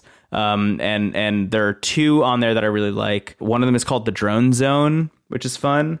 It's like kind of what it sounds like. And the other one I think is called Deep Space One, which is like more ambient music, and really good for working, but also I just like having like programmed music for me. And Poolside and Soma both like really do that. And then the other one that is like harder to recommend and harder to get into is turntable.fm, which is a site that I loved in like 2010, 2011, and eventually went away. It just like kind of got brought offline, and is back recently. When you go to the website to get in, you have to like email the people that run it your favorite song of the moment, and then they have to like judge if it's good enough to allow you access to the site or not, which like just sucks. Like that's so shitty. But if you get in, it's a great website. So the whole idea is they build like a virtual stage, and you can go into rooms, and then there are people DJing, like members of the community DJing, and just like choosing songs from SoundCloud and YouTube and whatever. and you just like hang out and like listen to the songs. There's like a chat bar, and you can say like that was a good song, that was a bad song, or whatever. But also you can like just add it to a playlist in any music service immediately from there. It'll just like find it on Spotify or whatever. I've been finding so much music this way recently. Over the past like 2 weeks, I've been turntable like literally all day, just like that's awesome. Listening to it and finding music. And it's just like really nice to be listening to music in a really collaborative way like that, I think. Yeah. You know, I've really missed it obviously because of the pandemic, but I just think in general, like having a collective musical experience like that be so accessible via the internet just makes me really happy. Like to sit there in a chat room and be like, and everyone to simultaneously be like, whoa, that song fucking ruled. Is like a really cool experience to have, I think. And something that like is kind of few and far between in a world where like the chat rooms that we used to have those conversations in or whatever, or the forums that we used to have those conversations in are more like, I guess like siloed to, you know, things like private Discord servers or like private Facebook Messenger chats or whatever. Like those things don't happen in public with that kind of immediacy anymore, I guess. Right. It's either like private messages or like a status on social media. Right. Yeah. And there's like a weird in between. That's cool though. So those three services kind of encompass like most of my music listening recently, but it's only because of those three albums that I mentioned at the top that I like opened up Spotify for the first time recently because I was excited about all three of them. And the last question Matt asked is, what games do you never play that are forever on your list and maybe you feel guilty about them? We're weirdly crossing them off like pretty frequently on this show. Like Eco was a big one for me for a long time. But here we are. Well, I mean, I definitely have a lot of games that I want to get to, but games that like I have already that I've been meaning to get to or that I've been meaning to bring to the show, I have two specific ones. Oh, okay. I bought West of Loathing like 4 years ago. And that game rules. I know. I can't wait to play it, but it just like never feels like the right time. Yeah, and like we're always swept up in something else. I have West of Loathing on Switch and I keep forgetting that it's even there because it's also like not super easy to browse the games you have on Switch, you know? Yeah. Anyway, the other one is a game that I played like the first 5 to 6 hours of and was really enjoying and like want to play more and talk about on the show. And it's forever like it has gotten bumped for weeks. Like every week I'm like, okay, if I have nothing to talk about, at least I can like pull this one back. Valkyria Chronicles. Oh, wow. Yeah. Yeah. Months ago, played it in preparation for an episode, but we had actually too many things. Okay, I'll save it for another time. And like, I do remember this. It's every nice week to was like, that. and I'll bring Valkyria Chronicles next week. Yeah, and then like, like eventually you just stopped telling me that you were going to bring Valkyria Chronicles the next week. Because I think now it's nice to know that it's been joined by a few other games. I'm like, okay, like not that I don't want to talk about these. I actually really do. But like there's usually, because we usually think about like how the episode is going to be formatted, and not that it needs to be cohesive of like what we're talking about, but like usually it's like 3 things. And for whatever reason, it just like never felt like, oh, I need to go back to Valkyria Chronicles and bring it back. But I've been wanting to talk about it because it's an interesting game. Yeah. So those are my two. I'll bring 2 also. 2 on my Switch as well that like I just really wish I'd put more time into because I have a feeling I'd like them a lot more is Bug Fables and Crosscode. Yes. Oh, Crosscode's another one. I really like, we both were so smitten by that game's intro, and like it did kind of get a little bit like grindy at one point, but I've heard it like really is worth seeing the whole game. So I'd love to get to it one day. I very specifically feel that with Bug Fables, but I've heard that Crosscode has a great ending. And another one I'll throw out there also on my Switch, just while I'm looking at it, is Battle Chef Brigade, which I played the first hour of and loved. Like loved. And I think it probably is aided by the fact that I've been watching Shokugeki, which is also called Food Wars, which is a really weird anime that I'm not going to recommend, but is a show I'm watching. It's just an anime about cooking. But anyway, been watching that a lot, and Battle Chef Brigade like really kind of aided that. So yeah, good video game that I want to play more of. Speaking of Crosscode, it is on Game Pass as well. And not only that, but there is it's one of the games that got like an Xbox Series S and X update, which I'm not sure what that would mean for Crosscode, but I'm like if I go back to it, I'll probably just start a new game. Like fully photorealistic 3D. I imagine it probably just runs like very smooth because it's like a lot about like bullet hells and arcade shooting. Cool. We got 2 more questions if you got it in you. Yeah. Andrew in Discord asks, now that the final cut is released, have you / will you return to Disco Elysium? I was so nervous that was going to be about the Justice League. I was like so concerned that was going to be the Snyder Cut. Okay, which I did watch, but I won't talk about. Disco Elysium, I mean, we finally got to it. We actually, ironically, we both downloaded it like maybe a week before the final cut came out. So silly.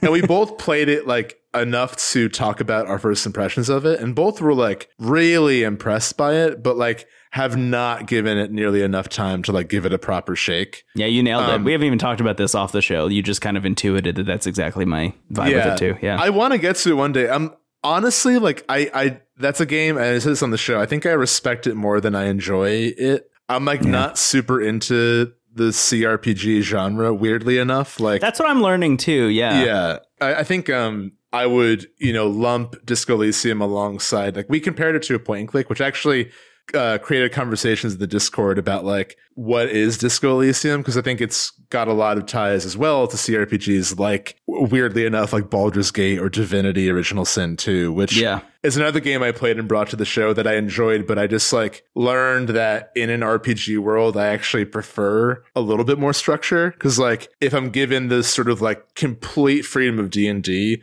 I'd rather that like be D&D. That being said, like Disco Elysium is doing a lot of really cool stuff, and I like completely get why that is a lot of people's like not only game of the year for when that came out, but like one of the favorite games ever. It's just not really my thing. Like I think I prefer like if you have that type of RPG on one end and you have like kind of like a streamlined start to finish linear game on the other, I kind of prefer something in the middle. I like having like more firmly established lanes, but like a little bit of freedom to wiggle within it. If that makes sense. Yeah, that's a good take. I haven't really thought about why I haven't gone back to it as much. I do know that the Mac version that you and I both got did get the update for free, which is nice. I downloaded it. Yeah, which is awesome. Me too. I was actually worried that I would have to buy it again. Yeah. So it's like nice to know that if I go back to it, I can like have that experience. But I've been just kind of like exploring so much other stuff recently that I just haven't done it. But like it is definitely a game that's like on my list. And like to go back to Matt's last question, like I have a feeling like over time it will become one of those things where it's like I'm just going to be kicking myself for not checking this out, over time. Yeah. We're playing a lot of stuff though, and we have like other stuff going on too. Like I'm probably playing as many games as I can without it being like irresponsible at this point. Yeah, specifically in preparation for this episode and the other one we recorded earlier this morning, like I really feel like I was playing like as much stuff as I possibly can simultaneously. Yeah, not to mention like future episodes as well that I've been like slowly preparing for over time. Yes, same. Yeah. Anyway, so that's that question. We got one more question. Thank you, Andrew. What other PS2 era-ish games would you like to see receive a near shot-for-shot remake like Shadow of the Colossus? We're back. I said this one for last because it was about Shadow of the Colossus. Whoa. So like, what other PS2 game do we want to get the Blue Point treatment, basically? Great question. Fantastic question. The one that's like actually rumored to be like a Blue Point remake is Metal Gear Solid 2. Ooh, fun. Yeah. Which like, yeah, I would want that.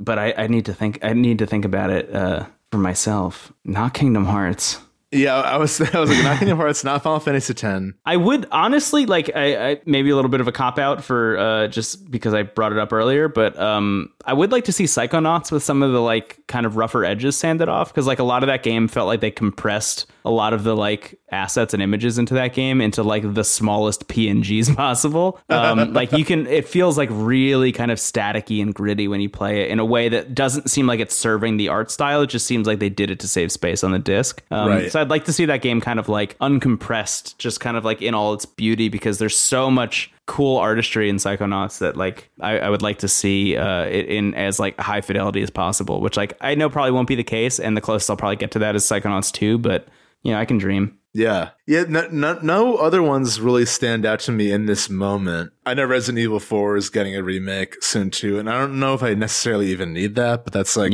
another big one. Weirdly, I think Metal Gear Solid 2 and 3 were actually the ones that came to mind, even though I haven't really played either game. I think both those games are like, there's something about, at least I played the first like few hours of Snake Eater, Metal Gear Solid 3, really liked it. And I was kind of amazed at like how open it was, like how you played it and like how interactive the environments were. And I imagine that would feel really cool with just like a better presentation. But it's also like really impressive to experience that on the PS2. So like, yeah, I'm not sure. Actually, I have an answer. Ico. I would want Ico to get a shot-for-shot remake. It's a great answer. Yeah, that's my answer. Yeah, and that would be a really good way to end the episode, but I'm also going to throw one more out, which is Burnout 3 Takedown, because man, do I want the Burnout franchise to come back. And if it is just a remaster of Burnout 3 Takedown, fine by me, but if it's like a revitalization of that franchise, even better. I love Burnout. I miss Burnout so much, Steven. I don't know what it is. What?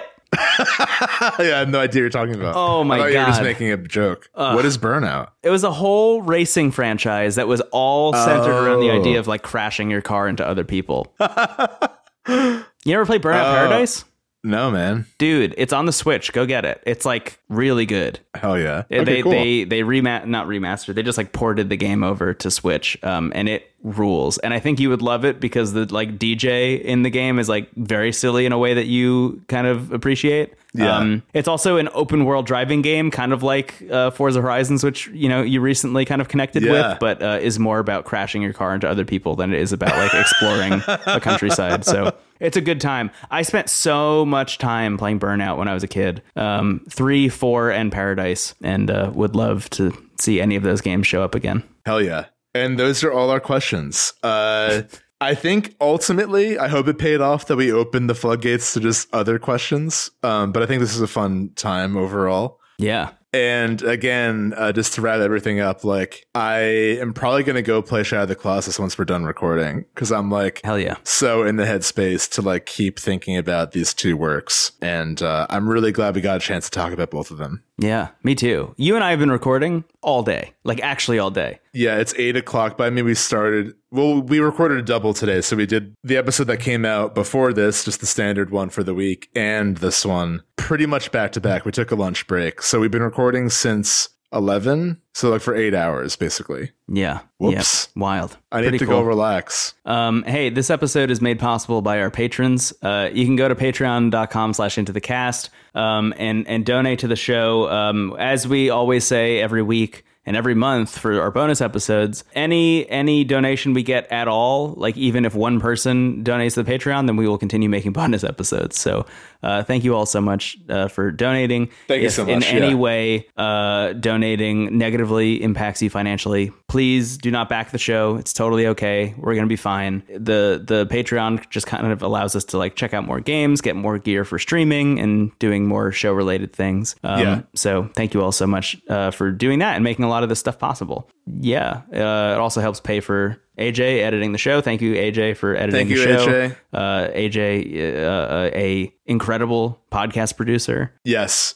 If you're looking for someone to edit your sound-based medium, give AJ a call. Truly, he's incredible what he does. Absolutely. Yeah, his website, I think, is in the show notes of every episode. At least it should be. I'm pretty sure it is. So, yeah, go check that out. And I have had an awful lot of sake in the past 2 or 3 hours, so I'm going to just cut it short here. I'm going to say my name is Brendan Bigley. You can find me on the internet at Brendan Bigley. I'm Stephen Hilger. You can find me at Stephen Hilger. Have a wonderful rest of your night, or day, or afternoon. Yeah, whatever time it is. Un toi?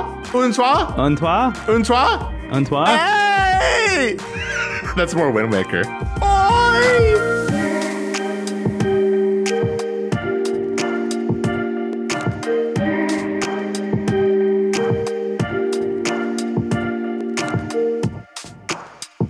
Un toi?